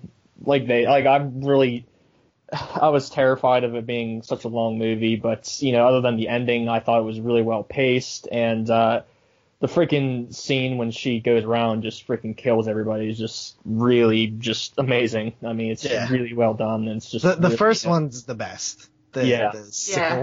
Oh yeah, freaking amazing. But yeah, I rate it really highly, just not quite as high. I give it a 9 out of 10. Okay. Alright. Carly, go ahead and go next. Alright. Yeah, I mean, not to repeat everyone, but it's a really great film. Not really that many flaws for me besides some confusion really. I also thought it was beautifully shot. It was just there's some images where they're outside and it's just so crisp and clear and just amazing. It was pretty good. Good pick, JP. But I gave it a 9 out of 10. 9. Well, I also came in at a 9, so that gives it a total score of 37 out of 40. So that is making it into the Woodsboro Hall. That's probably our 40th film. Well, you guys do. If there was only 2 of us on our show, there would have been a lot more films that made it in. If it was the 18 out of 20, which I assume you guys do. Yeah. But I'm gonna tell you right now, give it 5 years, and you guys will be at 10s. Give it 5 years, rewatch it, and you guys will be at 10s. I'll hold you to that. I seriously will. I'll come back. I'll come back to this episode. Right, well, that's my only thing I have against the film is I won't watch it for another 5 years. That's literally the only thing, and it's not the film's fault. It's just the nature of the content of the film. It's just yeah. There's you're not gonna come home and be like, oh, let's get a pizza and watch a classic that I love and pop this one. This could be a really good episode. This could be a really good one. You know how I said I watch 4 films in a day? This could be you could watch Bedeviled, Last House on the Left, and fucking Requiem for a Dream and Raw all in the same day. That'd be great. Or Martyrs. That'd be awesome. What a great quadrilogy of movies. Yeah. Throw in an encore of Girl Next Door. That's fun. Yeah, so Bedeviled is in Woodsboro Hall rubbing elbows with Deadly Blessing. So. What the hell? Yeah, man. I don't know about this hall. Not quite as epic as Deadly Blessing, but Is your Hall of Pain and Hall of Fame in the same room by chance? The same hall? What are you talking about, man? We have how many do we have in Hall of Fame? We have 2 now, right? Well, with the Resurrection. advancements of Letterboxd, you can actually create a hall. Austin, don't you have all? Oh no, you've had just all of our ratings, right? Yes, I have all the ratings. You need to make a hall. Yeah, I will. Okay. Yeah, we only have 2. We have the same thing. We only have 2 in the Hall of Resurrection, so. See, not only do we have a Hall of Fame, but apparently Woodsboro Bros and Exploding Heads have a Hall of Fame. We have Woodsboro Hall, so I don't know about this Hall of Fame stuff. Yeah, we're original over here. Yeah. Mm-hmm. Yeah. Well, up next is, I guess that would be Carly if we're going by alphabetical order, right? Yeah, I guess so. E comes ABCs before F. tell the yeah. truth. Wow. Good job, guys. All right, everybody. So, the movie I picked for this episode is a film called Excision, which is actually based off a short film that you can find on YouTube from 2009, but this movie came out in 2012, and I'm just going to go off the IMDb description here, and we have a disturbed and delusional high school student with aspirations of a career in medicine goes to extremes to earn the approval of her controlling mother. I think that's a pretty good description of it. You're basically, the whole movie, just following this 18-year-old girl. She's supposed to be like a senior in high school, and, she's kind of like homely looking, like she doesn't really wear makeup, her hair is always kind of a mess, even she has acne, her eyebrows are always messed up, and people in school kind of think she's a weirdo, but basically Jeremy. Yeah. With a really fucking hot sister. Never mind. Pretty sure I that believe that girl's like 12. No. 12. She's definitely. I think the sister was supposed to be 14 in this, so I'm just saying. There's no way the girl was 14 though. Well, I'll do some research. Carly, you continue. Okay, so it's basically just a story of this odd girl, and the thing is, she's not really necessarily socially awkward like a Carrie character or something like that, where she is really shy and afraid of the bullies or anything like that. She's kind of like a smart ass at times. She was 14. Get out. Damn, she's looking smoking now, though. I'll tell you that. Sheesh. Yeah, this she got giant boobs too. Yeah, well, she was 14 at the time of this movie, so whatever. Oh man. Wow. Y'all are just ruining my whole life here. Bro, you're following me. It was already ruined. I didn't know she was talking, so. I'm about to leave. I'm just going to log on. Okay. That's why Austin said he wanted to do it this way, so that they didn't have to fall directly after me. Yeah, exactly. Okay, but anyway, you're following this girl and her parents. You have this dad who is kind of, essentially like, I'd say like a pussy. Like, he kind of just goes by what the wife says. Whatever the wife says, he's cool with, despite the fact that you could see he's kind of more on the daughter's side, and he's, he seems like a cool dad, really, but he just doesn't really say much or speak up. And then on the other hand, you have the mother who's very, controlling, thinks she has to, like, have everything be perfect, and she wants, she just wants her kids to be perfect and involved in all this, kind of stuff that they might not even necessarily want to do. She just has this very specific vision, and the older daughter kind of beefs with her and does stuff to kind of gain her attention, and the younger daughter suffers from cystic fibrosis, so the parents, for that aspect alone, they're kind of more all about the younger daughter, always worried about her health and things like that. So that alone kind of causes jealousy in the family. And, this whole movie is just basically about this girl going through life, doing some quirky, weird, creepy stuff to, kind of get a rise out of her mother, kind of seek her attention. And the reason I picked this movie is because, like you guys said earlier, it's kind of has similar vibes to like May and Alice Kills and American Mary, those types of movies, and I'm just a sucker for those movies. The way I found this movie actually was by going on Amazon, and it said people who bought, I think it was American Mary or something like that, also bought this movie, and that is where I came across this film, and I had never really heard anyone else talk about it or anything like that, and I gotta say, the first time I watched it, it just blew me away. It had my attention the entire movie. I couldn't take my eyes off the screen. It's also a very short film. It's only about 80 minutes, and arguably there's not a lot of horror aspects going on throughout it besides these weird dreams the girl was having. But once you get to the ending, that just blew me away, and I thought about it for days and days afterwards. So that is why I wanted more people to watch it, because I just wanted to hear more opinions on this movie, because I never hear anyone talk about it. So what do you guys think? First of all, this is the only film out of the Quattro that I have not seen. Mm-hmm. And you recommended it to me a couple times. Actually, Jeremy told me to watch it one time as 22 Shots homework, and I never did it. Yeah, I remember that. But I only didn't do it because he doesn't do my homework that I give him. So we basically fail. Class.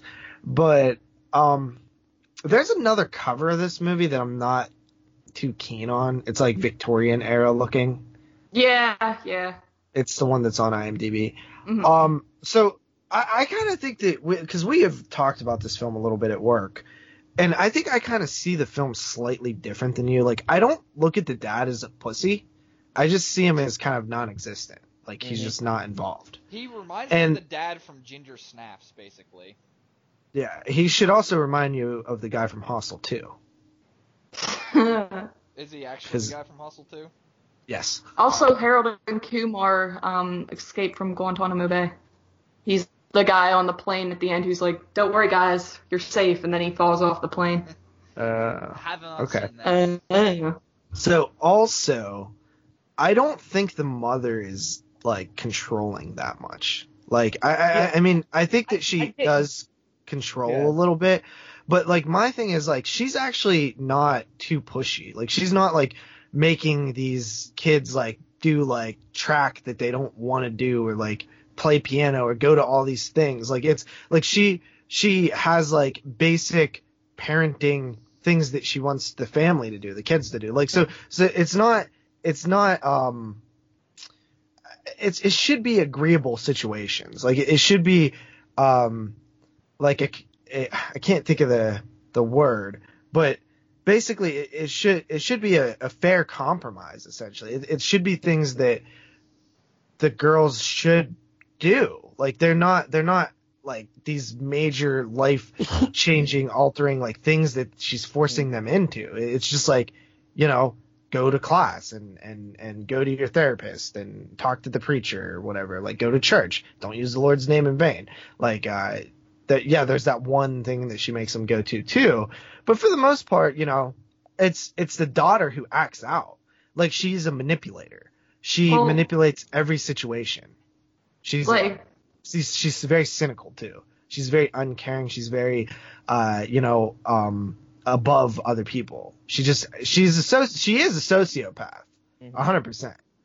She doesn't see the only person that she might care about is her sister. I just see like.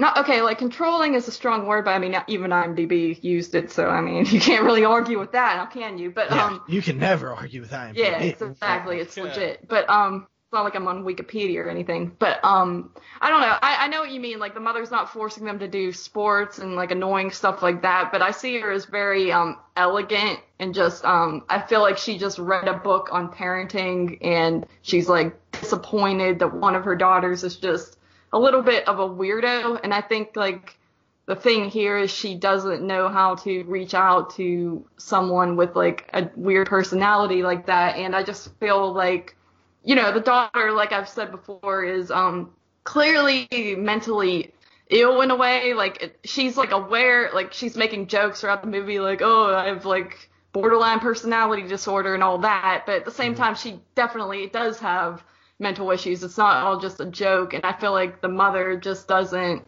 but the parents both, like, rather don't really take the steps necessary to get her help. Like, they just have this, preacher or whatever talking to her once a week, and he's like not, legit or anything like that. So like, I see what you mean. Like, it's not all the mother. Definitely. Well, the mother is, you get the sense that the mother treats her daughter like this because of actions that have happened in the past.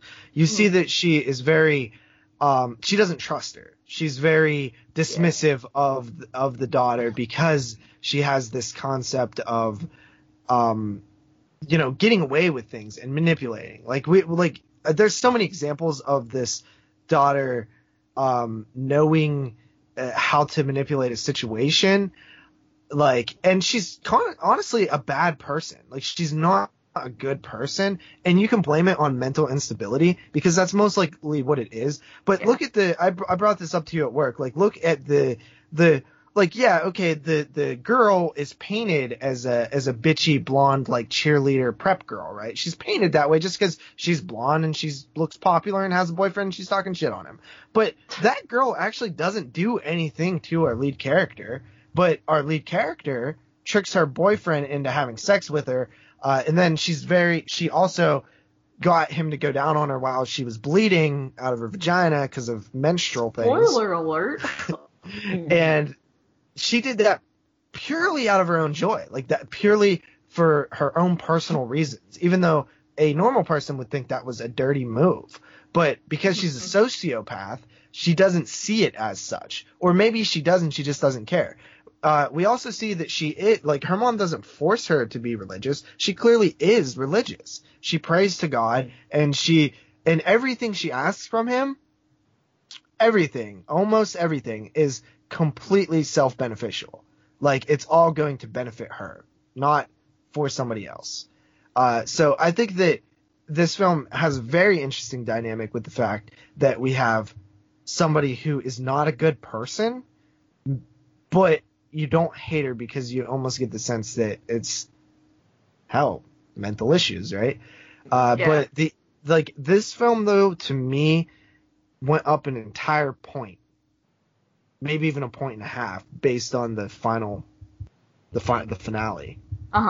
final 5 minutes of it. And that's really why I wanted you to watch it, because I knew. Even though I saw it coming from a mile away. And whatever, dude. I did not at all the first time I seen it coming from the first 10 minutes into the movie. I just didn't put it together. You guys all, everyone loves to ruin movies for themselves or just guessing. I just kind of watch the movie, don't really think too much into it, and then I'm like, oh man, even you just haven't seen enough movies. Right here. Thank you. You haven't seen enough movies, or else you would have caught it too. Yeah, whatever. What do you guys think about it, Andrew and/or Austin? Yeah, I'm with JP, where the first half of the film, I really wasn't thinking the mom was really all that controlling. I really didn't feel all that sorry. I mean, I did feel sorry for her because she's, the main character's dealing with mental issues and stuff like that. But I mean, she was doing really shitty stuff to people, and it 100%, yeah.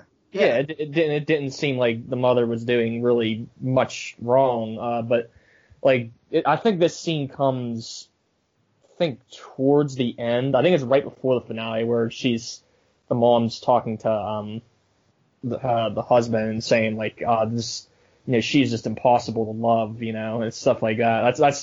That's the point of the film, where it's all right, Yeah, and I thought that scene was very interesting because what it did was showcase that the mom has tried everything and nothing's coming through to her, and she's had a weak moment.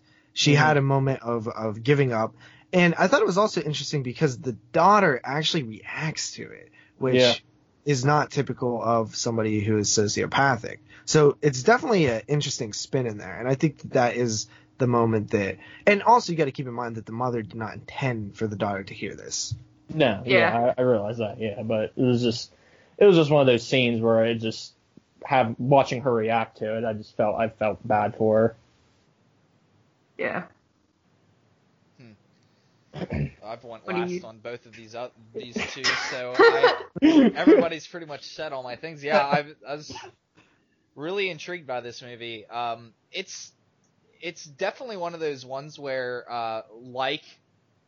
American Mary, it doesn't really have a whole lot of actually, just like Bedeviled, it doesn't have a whole lot of replay value for me, but it's one of those ones where I the whole time I'm this character is not not totally different from me, but I'm like, it's not not into things that I am, but I'm intrigued this entire time. Like I am I'm always wanting to watch more of this. And yeah, I'm with you. Like I don't really think about, like when I'm watching a movie, like I'm not thinking ahead of time of things. So like I'm just like, the ending is, I like the movie. I didn't see the ending. I probably could have figured out the ending was coming, but yeah. Yeah. I didn't know that specific thing was going to happen, but whenever you find out immediately what the girl's interested in and immediately what's wrong with her sister, it's just it's two things that are very close together in proximity, and you know that they're not telling you this for no reason. And I mean, the movie, I guess, like, the movie is called Excision, so the whole time I'm kind of, like, I mean, you got the dreams, of course, but the whole time I'm kind of thinking, like, okay, I feel like something's coming here. That was something that I particularly didn't love. I really didn't love the dream sequences. Yeah, and I actually agree, like, the first time I watched it, because I think the opening scene is a dream sequence, and at first I was like, oh my god, like, what did I get myself into? But, like, I would have to agree with you. That's not my favorite aspect to it. Like, what did you guys think because to me, like, the dream sequence were like meant to show, like, I don't know, I could be totally off on this, but I got, like, the two halves of her are kind of like on a collision course, and that was what I picked up from it, like, but I don't know, like, I didn't know if but I was like, there has to be a reason for this, and I don't know, I could be totally off. Well, you know. I didn't pick up any of that, honestly. I mean, it's like, I guess they don't show it all that well, but I do know that, like, it's meant, like, they're like these wild fantasies she has, and it's like orgasmic to her. Like, when she wakes up, she's like sweating and smiling, and like, it's just like a disturbed, like, delusional thing about her that just makes her so happy. These like disturbing dreams, and it just says a lot about her mental state, and you know, that's like why she wants to like have sex with this dude while she's on her freaking period and things like that. And so I do like it for that, but like the dreams themselves I didn't really care for, but I liked how they were showing how like deep and dark her mind is. Mm-hmm. And you told me that, and I was like, okay, I could see that it was like a sexual thing. Yeah. But I felt like they hammered it in too much. It was like, okay, I get that she is twisted. She's messed up. I felt like it was just to further push the fact that she was like crazy, which I don't think needed pushed. And that's really my only complaint with this film, truly, is I don't really care for those dream sequences that much. Yeah. You guys have any complaints? I really don't have any major complaints with it at all, honestly. Like, I really enjoyed this the whole way through. Yeah, I was still up in the air. Like, I'm more on the lenient side on the dreams, but yeah, other than that, I really don't have any like major complaints or anything. Yeah, I'm a winner. Yeah. I guess, yeah. Yeah, I was very happy with your pick. Thanks. So should we go into the ratings on this one? Yeah, sure. Mm-hmm. All right. I guess I'll go first. Yeah, the first time I saw this movie, like I said, I was pretty blown away by it, and I just love the messages of like mental illness and things like that. I love movies dealing with those topics and like people who don't really fit in, because, you know, I feel like I can relate to them in a way. And Because you're a loser. Nobody, I'm not actually. I'm pretty cool. A lot of people think I'm cool. But anyway, like you guys said, I agree. Like the dream sequences, like oddly enough, are the things that I didn't care for as much either, and those are like the most horror-ish elements to this movie, really, besides the ending. But other than that, I was afraid this movie would maybe go down or just like hover around the same area for me the second time around, because it seemed, especially with an ending like that, it seems like it would be a one-time watch. But I don't know. I loved it just as much, and maybe even a little more than the first time I watched it. And I actually came in with a 9.5 out of 10. Okay. All right. I guess I'll go next. Yeah, I mean, I really love this movie. I thought it was super cool. I also am a huge fan of these sort of quirky type of character studies, and I do love films like May, and American Mary, but I also just like fucked up endings. Like I truly do. Like I just like those. I like when movies have balls, which I think this one does. And like much like Bedeviled, so I'm coming in. I went up like a full 1.5 maybe from where I was at, based on like the where the film played out, and that's even with knowing where it went.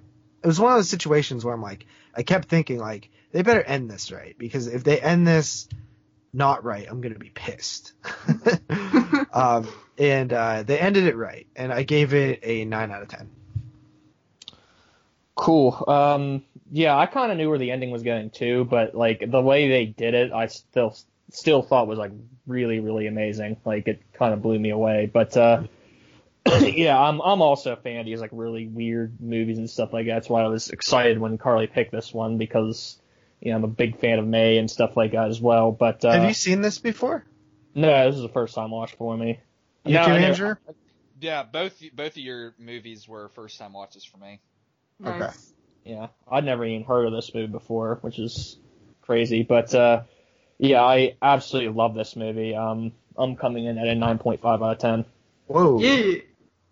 Nice. That's what I'm talking about.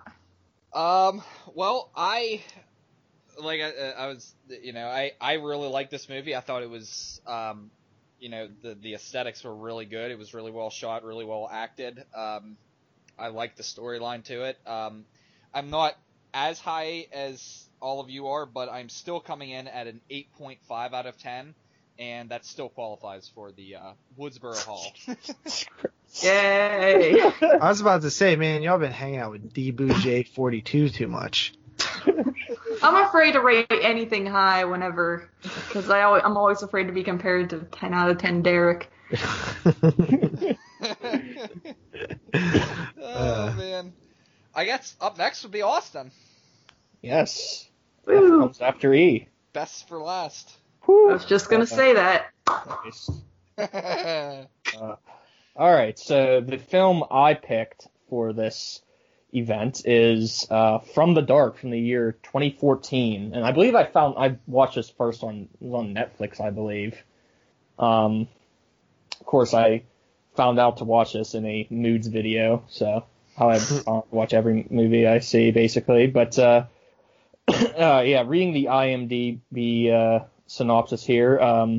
A couple on a trip through the Irish countryside find themselves hunted by a creature who only attacks at night. And, yeah, I mean, that's pretty much what we have here. Like, the past two movies that we've, reviewed have had, like, a bunch of different elements to them, and you can go really deep into them and stuff like that. This is pretty much straight up. I mean, this couple, they, think their car gets stuck and they have to, search for help at this farmhouse, and there's there are these creatures there, and it's basically them fighting for survival. So it's really, really simple premise, which I don't know if you guys, I don't know if it's just me being an idiot, but like the first, like I think I watched this one twice before my brother ever saw it, and I think I watched a review that he did on it, and he talked about how it was actually a vampire movie, and like I completely missed out on that the first time. Like I was just like, I think I reviewed it somewhere, and I was just like, yeah, there's these creatures who only come out at night and are afraid of light, and like now I'm like, yeah, vampires. So yeah. Well, you were probably just in more of the Twilight frame of mind with vampires, right? You were just. Well, I have to admit, I'm never in the Twilight frame of mind, so. All right. I'll accept your lie for right now. Okay, so, yeah, I remember the first time I watched this, like I think the cover of this movie is like really misleading, because like I thought it was gonna be some sort of movie like The Descent or something like that, or like in a bunch of tunnels and stuff. Mhm. It is looks actually like. kind of like The Descent in a Well, yeah, way. in a way, but I thought it was actually going to be like underground, like the Yeah. entire. Yeah. Yeah, it's not like that at all. But yeah, one of the things like I really, really like about this movie is the setting. It's just kind of like out in the middle of nowhere, and it's like an abandoned farmhouse. I think it's really, really cool. Another thing that really impressed me the first time I saw this, and still now, is I think the acting in this movie is like just phenomenal. Like I think both the performances are just great. It just feels like natural. It feels like this is an actual like couple talking to me. Wait, this isn't a snuff film? He literally asked us like every single movie we watch. We'll be sitting there watching a movie together. Ooh, this is a snuff film? Like it's just the same stuff. Like different shit. Like it's always Chloe. It's always my soul to take. Like Yeah, sing a movie Are you song, calling him Andrew. a one-trick pony? yeah. Like come on. You need to, be like Brandon Orlick, who's a one-trick pony, but he learns to take everybody else's one tricks, Oh. and then he utilizes. Oh. Damn.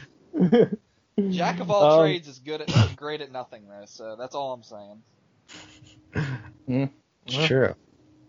But yeah, I mean, there's not a really whole lot of stuff to get into with this movie, honestly, and it's just a straight up, kind of different type of vampire flick. I think, A straight up different kind of vampire flick. yeah, Very you heard good, it very here good. first. You heard it here first. So.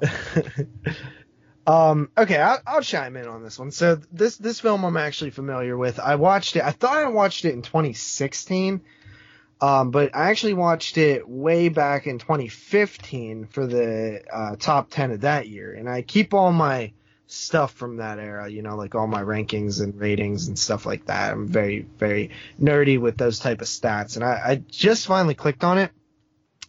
It is my number 54th film of 2015.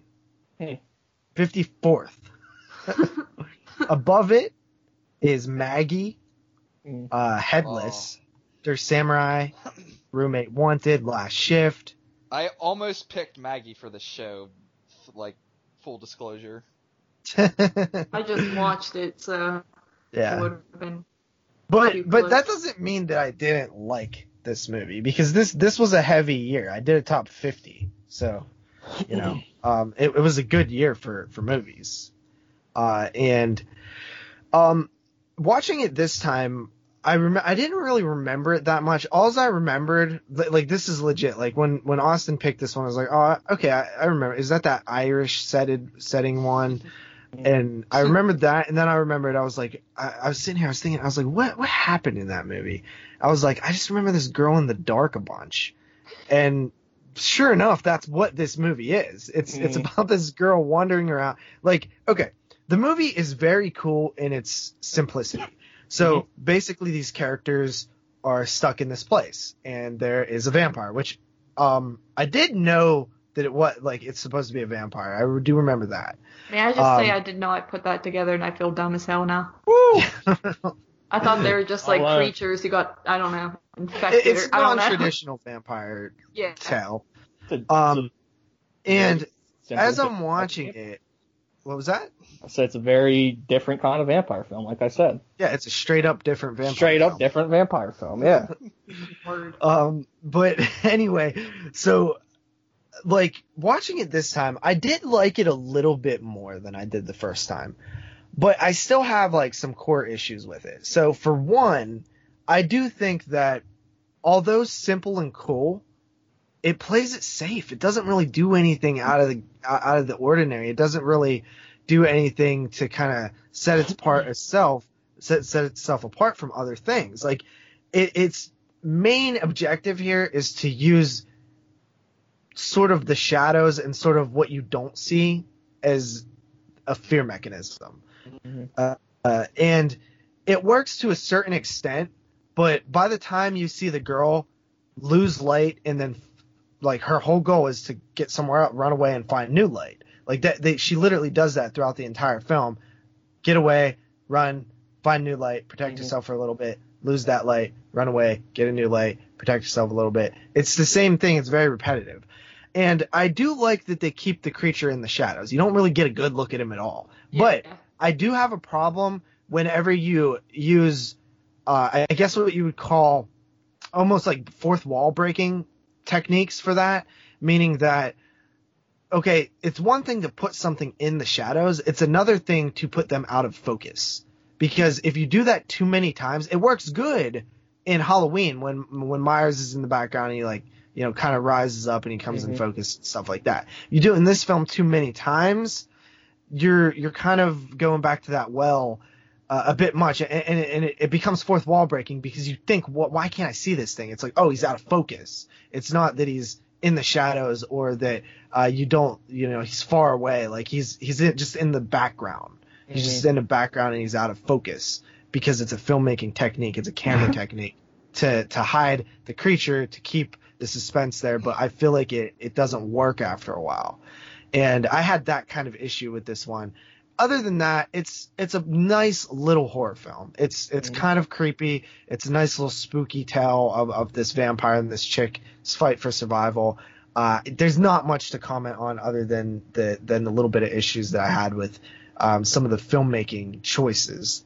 But yeah, I have to say, like, the first time I watched this, man, like I was higher on the film than I am now, I must say. It is one of those films, right? Like if you catch this film on the right night when you're just in that mood for something slow burn and something like a little scary and just something that you'll know right away if you're into this movie, because none of this shit will work. Like none of the tension, suspense building, like keeping the creature off screen, none of that stuff will work if you're not instantly down with this movie.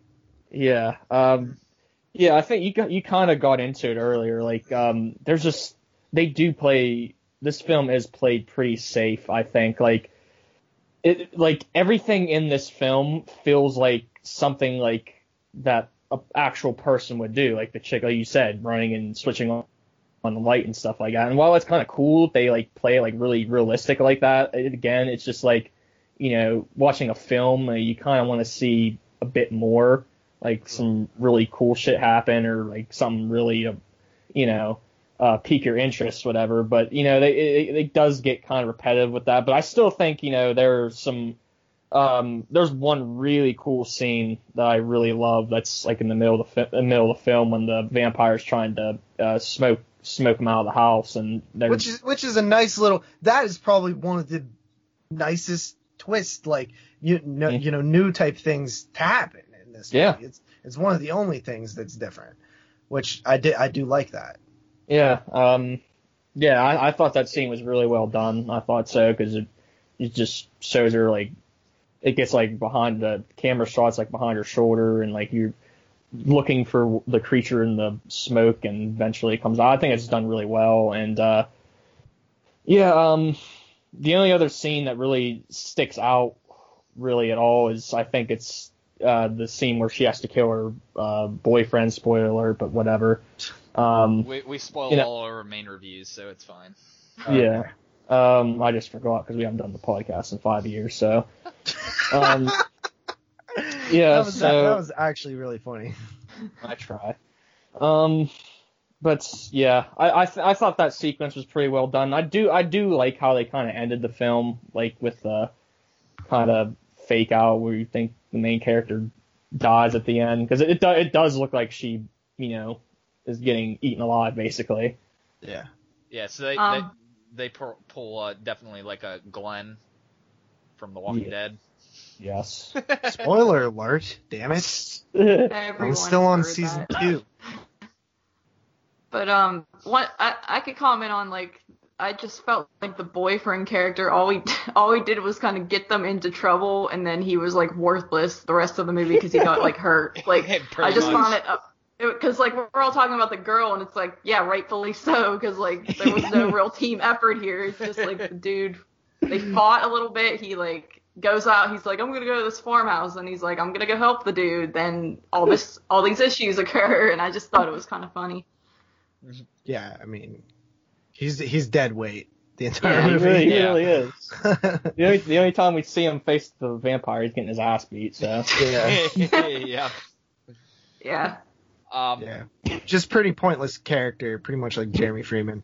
Oh. Oh, damn. that would hurt his feelings if you listened to the podcast, but Yeah. he doesn't. He may. I think he listened to our year-end show, at least. Really? I think he was commenting about some of our picks. Well, mainly mine, but, you know. Everybody knows you're Probably just dumbass guessed number yours. one. He might listen to this one since me and her are on it. Yeah, maybe. Hope so. But, yeah, for me, I really dug this movie, ironically, a little bit more the second time I watched it than the first. This is my second watch of the movie. I do have a couple issues with it, and they're all more technical. I normally don't ever have a problem with this, but in this movie, I was a little distracted by it, because, like, it was about 10 minutes into the movie, and that when their car breaks down, spoiler alert, I'm just kidding. When they get out and they're like walking, and I'm like, I am distracted right now, and I like pull back, and I'm seeing that they are literally it's just all handheld. The entire movie pretty much is all handheld, and it's a little bit distracting sometimes whenever I'm like, a scene shouldn't necessarily be Steadicam, and I'm a little bit distracted because there's so much camera movement going on. I think the whole movie, pretty much, that I was actually paying attention to the camera work, was all either Handycam or just tripod. I think that was basically the entire movie, was that they didn't really have any. It's probably because it's Ireland and they probably don't have many tools for big budget filmmaking out in Ireland. So I can definitely give it a pass for the most part on that, but I was a little bit distracted with that. Other than that, like a little bit of the time, I think the use of natural light was a little bit like I couldn't see what was going on sometimes when it was in the dark. That's all 100% intentional too, and I think that it goes back to the guy wanting to hide his creature as much as he could to build. I don't think it's necessarily because he doesn't want to, show the effects. I truly think it's just because he thinks he's building suspense, but it's a little too dark. It definitely is. Like, it's distractingly dark. And if you don't have a good TV, I couldn't even imagine. I couldn't imagine watching this on an older TV. I watched it on a portable DVD player. Yeah. So that kind of affected my viewing experience, maybe, but yeah. Other than that, though, I really think that I was into it. Like, I thought that it was really, like, pretty atmospheric, and I really actually I dig the ending. Like, I thought that this was like a little, like, I don't remember watching a movie with like an ending like this. How I know, like, the face off against the vampire is like done 1,000 times, but like the way that it's done, like the traps that she sets up and stuff, I love the whole lighting the fire behind her and things. I thought that was really cool, and I love the Of course you setting. would. Booby traps, come on. Come on, I don't like him in Nightmare on Elm Street. That's the only movie I don't. Well, Last House, I guess, is the other one. Last House is ridiculous. That's the worst. Yeah, because Last House is definitely like more comedic, and I'm like, really, Yeah. like in this serious movie. But yeah, I think that I don't know. Like, I kind of would have liked a little more mythology with the vampire or something. Like, we don't even know why, right? Yeah. They're just there. Yeah, I don't know if you could have done this with this kind of story, because this is a very like contained kind of story of like just these two people. So I don't know. Well, there's another at the beginning of the movie. There's a guy digging. That's true. Mm-hmm. Yeah. What the hell is he digging for? Yeah, they don't explain anything. Vampires digging for vampires. Well, you could have had. You know what I'm thinking of now? I'm thinking of Leprechaun Origins. Because JP, you've seen it, right? Yeah. Well, like at the beginning of Leprechaun Origins, where the guy that drives them in's like, I'm not going any further. I don't know, Irish accent. I can't do an Irish accent, but he's like, I'm not going in any further because you don't go past these rocks. And like, I feel that could have been a thing, I guess. Yeah. Uh, Ratings? I guess so. So I will go first. Yeah, actually, like on my first viewing of this film, you guys may be surprised by this, but my first viewing, I actually gave this a 9 out of 10. Like, I really, really enjoyed this one. Mm-hmm. But yeah, I still really like this movie. Like, I still think it's really well shot. I think it has some pretty cool atmosphere. It's just a really cool movie to watch, I think. Rating does come down like an entire point, but yeah, I give it an 8 out of 10. All right. Me? I'll go. Yeah, I like this movie a little bit more than I did last time, but I never loved it. I just thought it was decent. In a year of 2015, there was so many great horror films to come out. Like, I mean, I had such a boss ass top 30.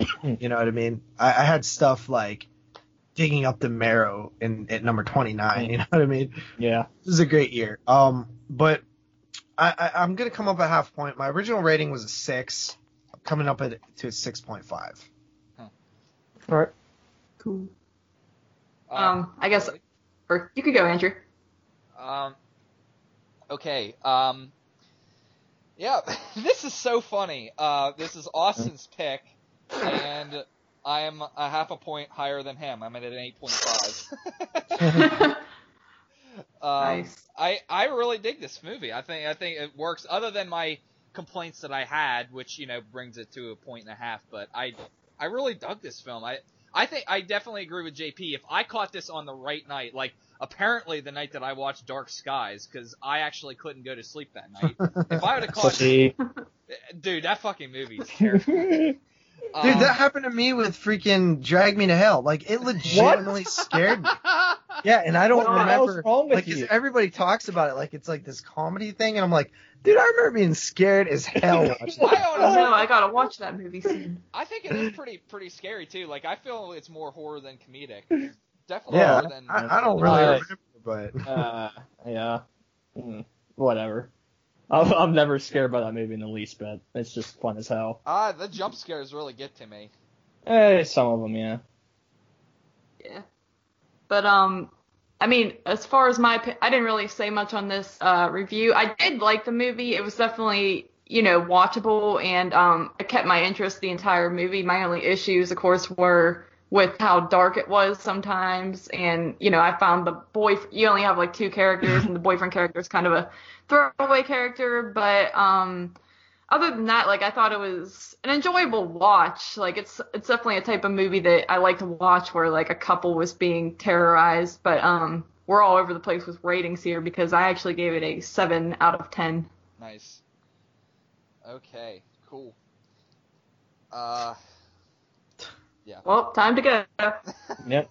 I'm going to sleep. Good night, everybody. Actually, listen, Andrew's pick I'm is actually what laying down. NyQuil takes to go to sleep. Where'd you steal that joke from, buddy? Anyways, moving on now.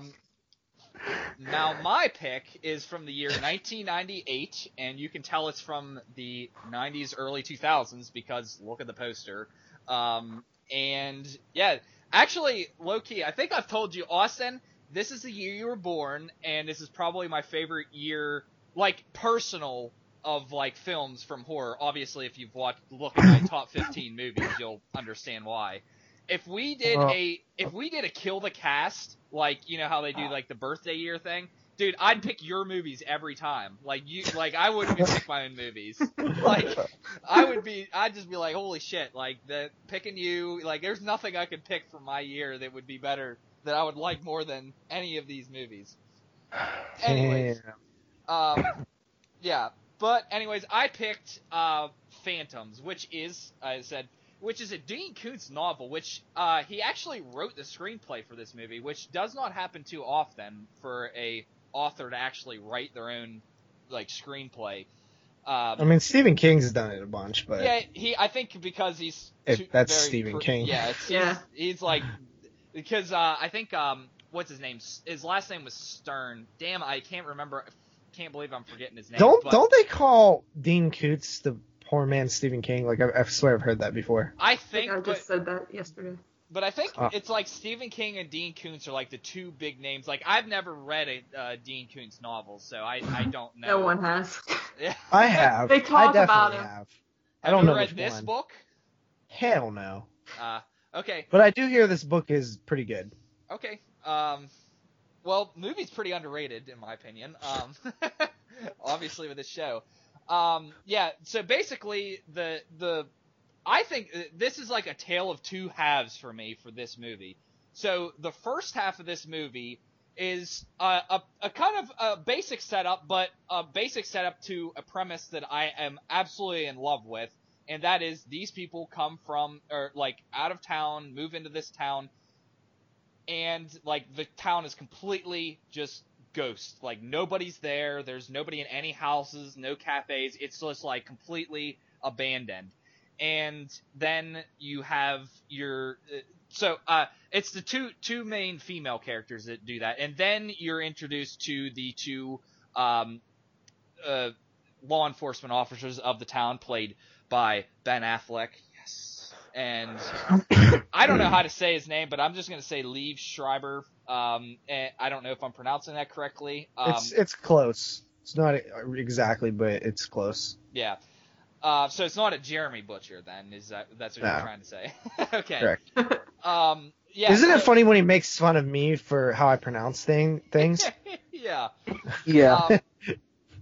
And so, yeah, from there, you have this. They're trying to figure out what's going on, what's causing this disappearance, and then all throughout there, you're getting these like creepy voices on the walkie-talkies, and like every now and then you get like these creature attacks, and you get these people that are like this one person that's dead in their hotel bed, and like their skin's all like discolored and stuff, and then halfway through the movie it completely changes tones and becomes I don't even know how to call it, like almost an Independence Day kind of story, where it's like you're anything that they built up in the first half of the movie is pretty much just explained in the 46-minute mark, and then the rest of the story is played out where it's that. So to me, these type of movies never work for me. Like the ones that are like very horror, like early, and then delve into like a sci-fi film. I think a Dreamcatcher. Like, Dreamcatcher is fantastic horror, and then it just goes into this, like, sci-fi thing. Yeah, and that's where, like, this is, like, if we were just doing the first half of this movie, my score would be unbelievably high, but it's the second half of the movie that lowers my score, because it's, like, the first half of this movie, like, is awesome. I love the premise of these movies. Like, you're like, what's going on here? Like, I'm commenting on it because it's from that era. It does have a really cool, like, all those movies have the same kind of feel. It does have a pretty good, like, Scream era type feel to it, the first half. And then the second half really just, like, that's what actually hurts my score for this movie. But I still really, really enjoy, like, the setup, the premise, and, you know, I still really, I enjoy all these characters in this movie too. So I'll open up to you guys. Okay, so first of all, I seen this for the first time probably like 2013, and I think I might have even reviewed it. It came in a double pack with The Faculty back when Echo Bridge owned the rights to Dimension Films. Oh. And I love The Faculty, and I was like, okay, let me check this out. You should review that soon. You know what? That would be kind of cool, but we're kind of packed right now, so it'd have to be Patreon. So. Oh, cool. Well, some awesome person should Patreon it. Yeah. So the thing about this movie is I do agree to a sense, or at least I did. I remember when I first watched it, I was like super into it from the it starts right away. They go to this town and there's nobody. It's like a ghost town. And I've seen movies like this, and I've always liked that premise. I always like the premise of everybody being gone, and all of a sudden it adds an instant intrigue to a mystery of what happened to everybody. And I like that, but on a rewatch, that does not work at all, because you already know that those questions are going to be boring answers. So, and I noticed this time, like, okay, so who whose house do they go to where they see somebody dead for the first time? From my understanding, it was. I don't know, to be honest. See? Like, I don't even know if it's explained. They're just in a house all of a sudden. Like at the beginning? Yeah, right at the Yeah. beginning when they first realized Weren't they going to something like wrong. visit? I thought they were going to someone's house, like a family member or friend or something, because she was like taking her sister up I there was going to like to say get away that, from but things. I wasn't sure, so I'm going. Like with I don't know who. They don't react like it's like, oh, Grandpa's dead as fuck right now. You know what I mean? Like, Yeah, so yeah. I don't know. Like that, It can't if be it just is a that vacant case, house, then 'cause- they have bad acting in terms of like reacting to your loved ones who you're staying at their house, like being dead as fuck. But you know, then I don't know. Like, this movie's a complete mess to me. Like, I like the core concept. I'm sure the book is awesome because the core concept is cool. It's about this entity bacteria shit that basically just consumes things and people and basically acts as one.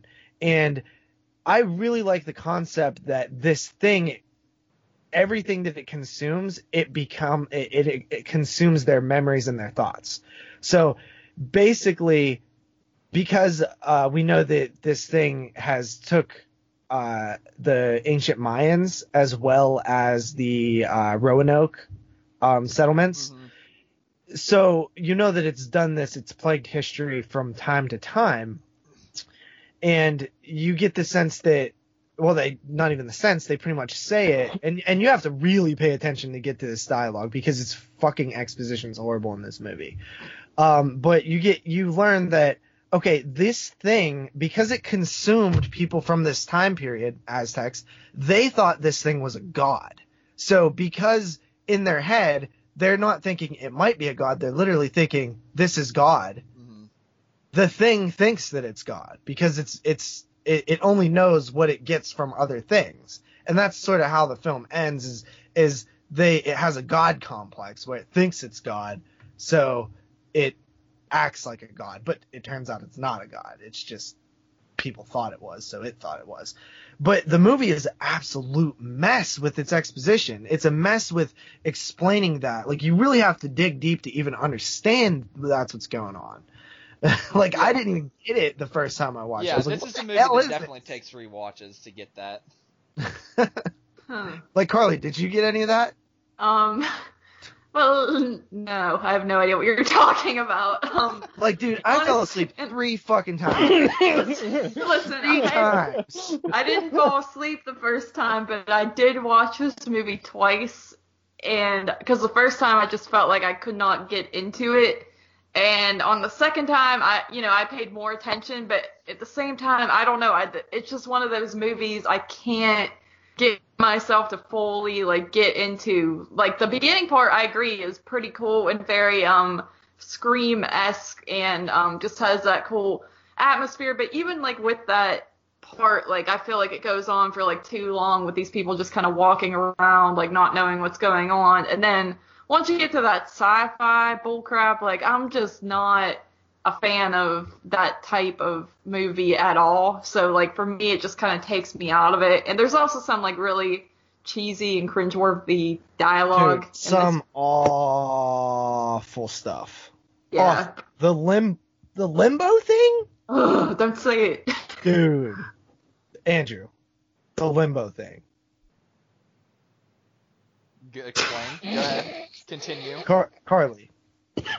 How low can you go? Okay, I'm done. Do you know what she's talking And- about? No, it's going over my head. One of the characters who's I think it's running Steve. after Rose McGowan or whoever.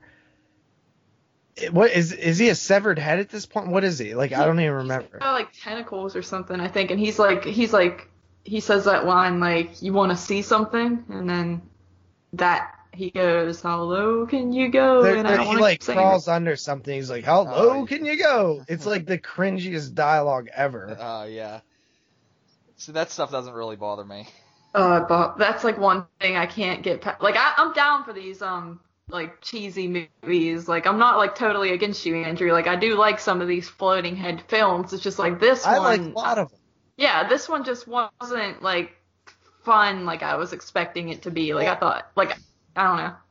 Yeah, and like I said, this is like all of our problems are in the second half of the movie. Like that's my exact point is like the first half of the movie I think is like absolutely awesome. The problem is it's not even the first half. It's like the first 20 minutes. No, it is. It's actually I watched these movies 45 minute segments. It is like 45 minutes into the movie is when the military comes. Like it's well, like when's the moth happen?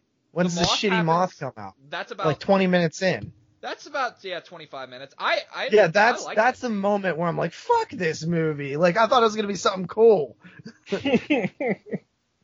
I remember to this day watching it and loving the beginning, and then all of a sudden it just went downhill when that moth came out, and it just continued to go downhill. Yeah. I mean, I'll be I haven't of the '90s films. I actually am still holding off on watching. This is really funny. I'm like a person who always has to watch things when like they're in season or like there's a particular time of the year where like something's happening. Too. Yeah. I think when this was January, because I have a lot of time on my hands now. I have been like wanting to since I study religions, I've been wanting to go to different like religious ceremonies and things. I've visited like a Buddhist service before and things like that this semester. But in April I will be going to a back, I guess, to a like a coven or like a pagan gathering. And so I will be watching Disturbing Behavior at that time. So that I'll be holding off till April to watch them. So that's the only one I haven't seen from that era, from 96 to 99. This one, like as it stands, is probably tied with my least favorite.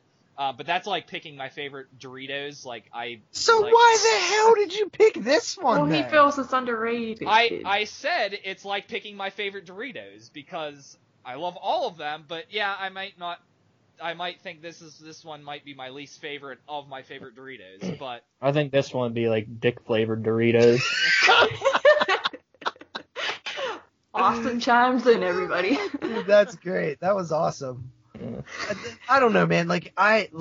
Did you honestly think that you were gonna win us over with this one before we watched it? Did you even think that we were gonna like it at all? He did. He told me. I was hoping. He told me he predicted all of our score. I think he said we're all gonna come around like 7s or something. Have you seen a couple of 90s films? Because like one of my favorite things to do is the top 10 of the retro years we do. And as you guys know, like the not last one, but the one before, we did 1996. So I really got to see like a lot of 96 movies, which is not a great year, by the way. Like it's very top heavy, but like a couple of the films that came out that were underrated. And I'm just curious, since you're like the 90s guy, if you've seen them. They're not necessarily like Scream Floating Head era films, but they're 90s. Have you seen Thesis? Yeah, some of the ones that aren't like readily available to pick up, I haven't seen. That's one I haven't. Okay, Thesis is like kind of meta in a way, which is kind of cool because Scream came out that year. But that is a really good movie. And then the other one that I just think is like, it's one of the like hidden gems I've seen that year. Like it's not the greatest movie in the world, but just so weird that I really enjoyed it. It's called The Girl in the Basement, aka also known as Reindeer Games. That movie is like just like I was so happy I watched it. It was just like one of those weird movies. It didn't make my top 10, but I just really liked it. Yeah, I mean, when I see movies that are from like the 90s and stuff, I try to pick them up, especially if I catch them at like the video store or whatnot. But that's one that is very misleading, The Girl in the Basement, because it doesn't look like it's from the 90s based on the DVD cover, and it doesn't even look good, and the title's not great. So that's one that if you do see on DVD, it's probably like, you know. I will keep that in mind. So it won't go on my shelf of floating heads. Yeah. Yeah. No. Yeah. All right. So can I say a few words here? Yeah. Yeah. Okay. So one thing that nobody has brought up yet is how bad Ben Affleck sucks in this movie. I think his and pretty much everybody else's character in this movie just sucks ass. Like, they have no characterization whatsoever. There's not one thing you could say about that sticks out about any of these characters. They're just bland as all hell. And yeah, well, like what sticks out about the characters of the Thing? Like, I'm kind of curious. Well, In The Thing? Yeah. Dude, The Thing got Oh, great God. characters. RJ McCready. Windows is awesome. Yeah, RJ Keith McCready. David's character is awesome. Like, I mean, but like, what sticks out about them? Okay, well, what sticks out about like Keith David's character is he's like he's an alpha male that would be the alpha male if Kurt Russell wasn't there. Like, he's like, he clearly wants to be the leader. He's defined as a leader. You can tell he has this leader mentality, but everybody seems to just listen to Kurt Russell. Even when Kurt Russell looks like and he gets the upper hand too, which clearly pisses Keith David off. I think like okay, there are a handful of throwaway characters there, but you gotta realize this is a huge cast. We're dealing with an ensemble of like 4 in this movie. Even Kurt Russell's character, like, he doesn't really become the main character until like he takes over the shit and he starts ordering shit around. So, but it's also kind of a film that you got to realize, like, it's intentionally not giving you too much humanity about the characters because they're supposed to be anybody's supposed to be the alien at any time. So it's not necessarily a film that's supposed to have these really unique characters. But like, even there's all these little quirks about them, like the one who sees that he saw this, like, he's just sitting there watching the same reruns of game shows recorded, and the other guy who is the cook in Roller Skates, and he's a little cocky and sassy with the, not gonna listen to the white dudes and stuff when they tell him to turn the music down. They don't have the strongest characters, but there's definitely stuff for each of them. Well, from the people that are on the front of the cover, I can definitely see on Phantoms, but the old dude is definitely the one character that actually has some characterization about him from Phantoms. He's the mad scientist, the guy who they don't, which actually plays into the kind of the whole idea of what this film's actually trying to like. One of the areas that this kind of like hits at of like how scientists will propose a theory, and if the general population thinks they're kooky, then that's it. Like, they're always deemed kooky. It's kind of a issue that happens a lot in the scientific realm. That's like one of the things that they're trying to social commentary about there. But yeah, I'll give you that. Everybody but him. Yeah. I mean, I liked the setup to the movie, like, right up until Liev Schreiber and Ben Affleck show their face, and then I'm just like, I'm just not into it.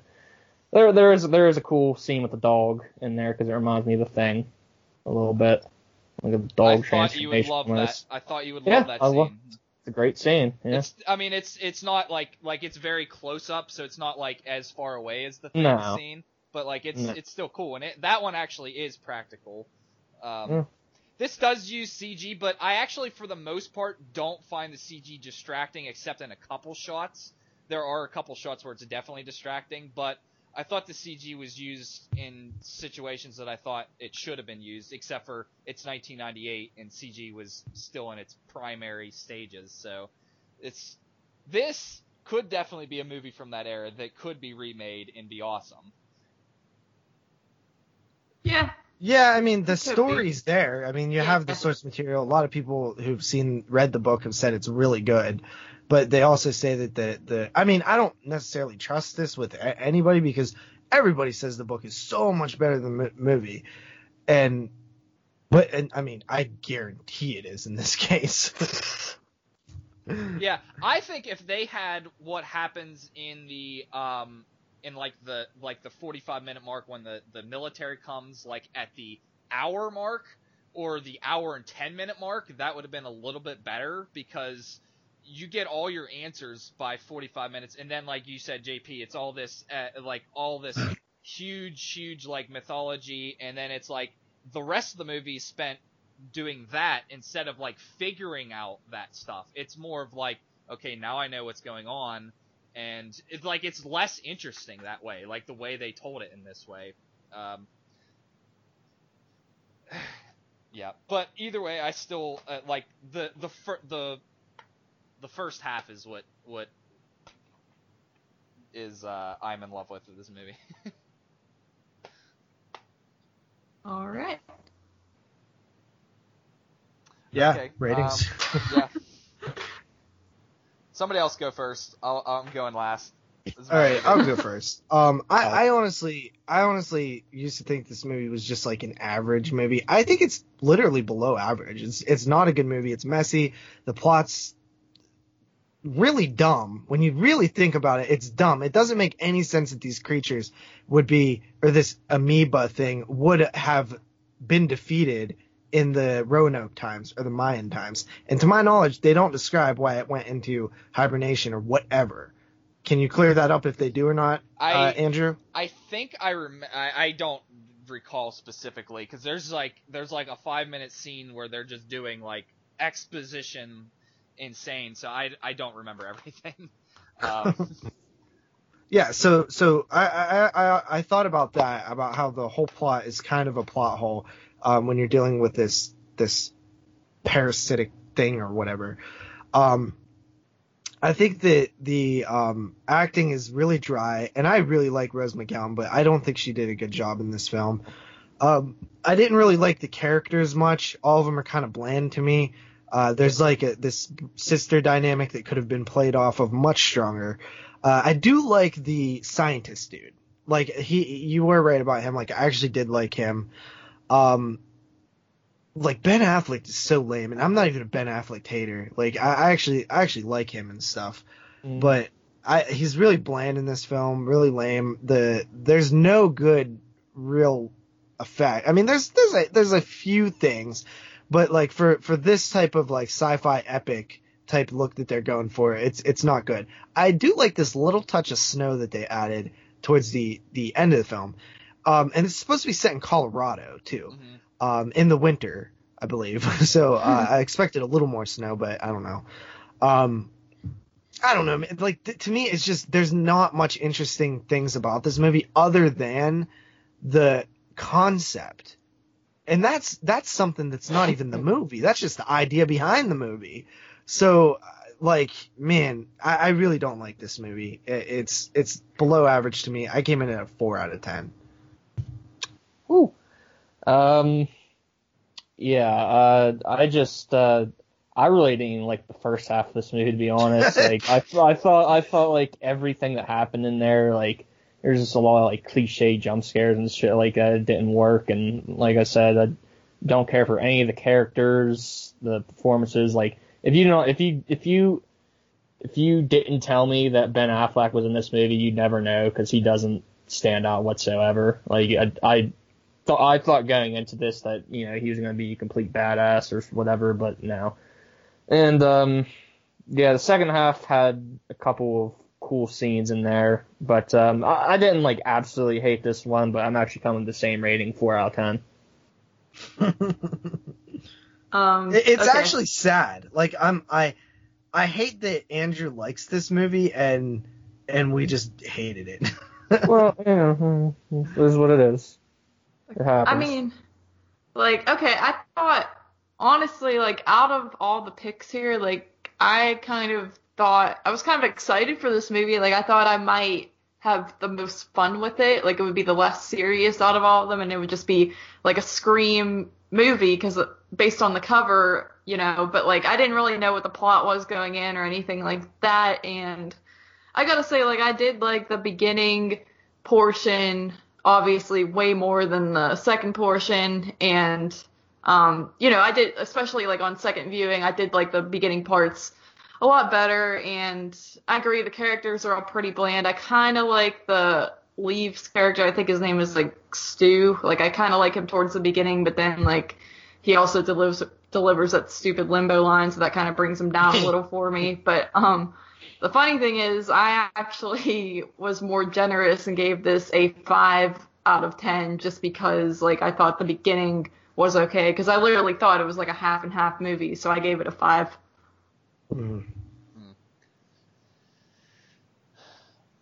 I guess it's my turn then. Yes. So I'm actually trying to catch up and make sure I'm writing all these down. Okay, so I guess basically this is an interesting thing to just comment on here. This, we've all admitted pretty much that of the era that we pretty much grew up watching a lot of these films, we all have all said before on shows that we have a lot of nostalgia for the Scream era films. Scream, H2O, Urban Legend, I Know What You Did Last Summer, all of these films. We don't have the nostalgia for this film, and seeing the scores here, and they're all very much lower than all the other scores we give for all of those other movies. Quality may also play into that too, but I think definitely nostalgia, I think, is not on the side of this one. I will admit, you guys talked me down a half a point on this. Only a half? Oh, shit. I will Not give 10. I will give you, well, I mean, I will give you credit. You talked me down a half a point. I am going to come in at a 7.5 out of 10. Oh, Andrew. Oh, I don't have, like, Oh, Andrew. I don't have nostalgia because I've never watched this before, I guess. Like, Well, you know. I mean, yeah, saying, I did not see this when it came out. Yeah. Like I did a lot of those films. But there's other floating head movies I hadn't seen when they came out either. Mhm. But I do think that I probably rate the ones that I have seen when they came out a little higher. Like The Faculty, I seen like day one release. And it's one of my favorite experiences from watching a movie. And I'm sure it's technically not that good, but I think it is really good. Mhm. So yeah, I don't know. Maybe if I had seen this one, I'd have a little softer love for it. But like, yeah, dude. Yep. Before we go, I do want to give a shout out to a listener and a new podcast at the exact same time. I don't know if you guys would have seen this or not, but on the Horrorphilia Network, it's not a Horrorphilia show, but they posted it on a Horrorphilia Network. It's actually a new podcast. It's an LGBT kind of horror show, and they named it very creatively, and I got a good kick out of this. It's called Fry Gay the 13th. Is Jeremy on it? No, Jeremy is not on this. No. The two hosts, one's named Andrew, which is an awesome name if I am being objective there. And the other's Matt. They actually, the one reason why I also want to give them a special shout out too is that they, I listened to their first episode and said I really enjoyed it, and they said that they were also fans of this show, The Woodsboro Bros, and to be honest, it'll probably never get old. Like, I still am like, holy fuck, people listen to us and actually like really enjoy us. I'm like, that's awesome. Like, I never would have thought that. Like, less than a year ago, like we had 0 viewers. Yeah, that surprises me too. Well, you don't listen, so. Hey, I listened to episode 1, 2, and the end of the year show. Whew. Carly, are you all caught up on our show? Yes, I am you, actually. Carly. You guys Dude, get you're caught plenty up on of their time. show and you're not caught up on our show, my show? Yeah, Dude. we're 20 episodes in. You guys are 130 or whatever the fuck you are. I don't. That's actually right, 130. Yeah. I am caught up on your guys' show though, by the way. Damn, soldier. Yeah. Basically, my life is watching movies or listening to podcasts. Nice. You gotta get on that Fortnite night. See, Yeah, I do man. play video games, but I'm still on my PS2, so I'm still Yeah. awesome. So you were saying about Friday. Yeah, I like thank the guys for the shout out, and just if you guys are like into it, like they did. I actually forget the 2 movies. I just remember like really enjoying their review of it. Like, they were pretty like well-rounded. They touched on the aspects they liked, didn't like. They weren't like very all or nothing. I really get annoyed at reviews that are just like that. Like, I hated it like that. So, except for when you review Halloween Resurrection, you can hate that movie all you want, please. Okay. Other than that, thanks guys for listening. And yeah, but yeah, what shows do we have coming up, Austin? Well, I know we have a show coming up. We're going to be reviewing a couple Netflix movies. Mm-hmm. Do you want to announce what they are?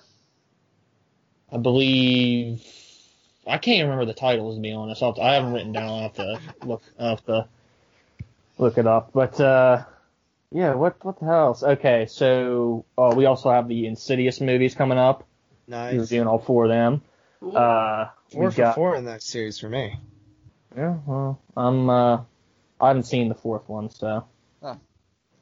It's more of the same, but it's solid. Yeah. And what the hell else did we say? We also have a episode where we'll be doing 2 films that me and my brother picked that are possession movies that we both feel are really undervalued, and that is The Possession and The Right. Which, by the way, the Right is from 2010, which JP was talking about earlier. I own it. I've never seen it. Oh, I don't know if you would like it as much as we do, though, because it's definitely a lot of nostalgia for that movie, too, which is ironic because it's from 2010. And Yeah, already 8 years ago. Yeah. And the last show we have planned, actually, and I don't really know when the hell this is, but we have a 1-year anniversary of the Woodsboro Bros coming up. I don't know when that is. It's only been it hasn't even been a full year yet. April 22nd is our 1 year. Okay, 2 days before my birthday. That's 12 days after my birthday. What's 2 days before? What you It's get like me? a month and 6 days or something after mine. I don't know. And it's a month and 6 days before mine. Well, Wow. Everybody just gonna. I think that we should come back and do another one of these like in a couple months, like make it kind of volume 1. Yeah, that sounds Yeah. good. And make sure you guys put a poll on your group page on who had the best pick. Yeah. Yeah, I mean, mine wasn't bad. I think I got a passing grade at least. So. Yeah. Yeah, man.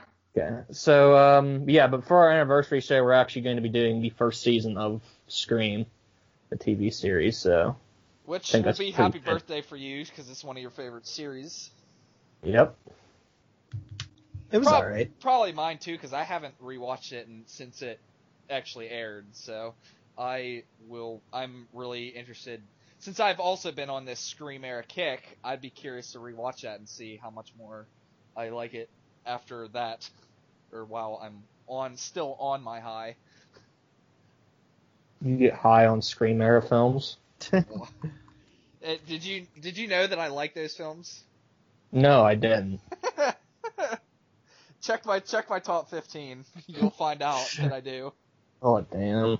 Yeah, that was interesting. I only had 4 films from the era.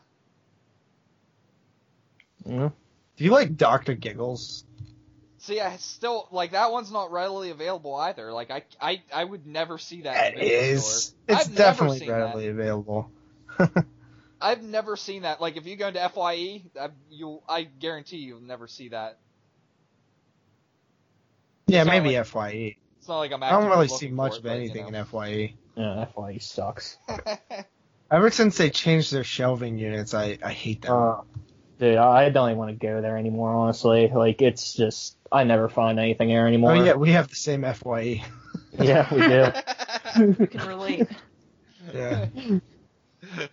Yes. Okay, guys, we're going to continue this conversation, but we'll get going here, let you guys go. So until next week, till next time, which will hopefully be in about 2 weeks. So not a month and a half. Yeah, we will see you guys with which one do you want to do next? Netflix or Insidious quadrilogy? We'll do Netflix. Let's do it. Netflix? Okay, let's do the Netflix next. Okay, see you guys in 2 weeks with our Netflix show. And by the way, thanks again for JP and Carly for guesting. Yep. Thanks for having us. No problem. It was fun. Yeah. I had fun too. So, all right, guys. We'll see you guys soon. Peace.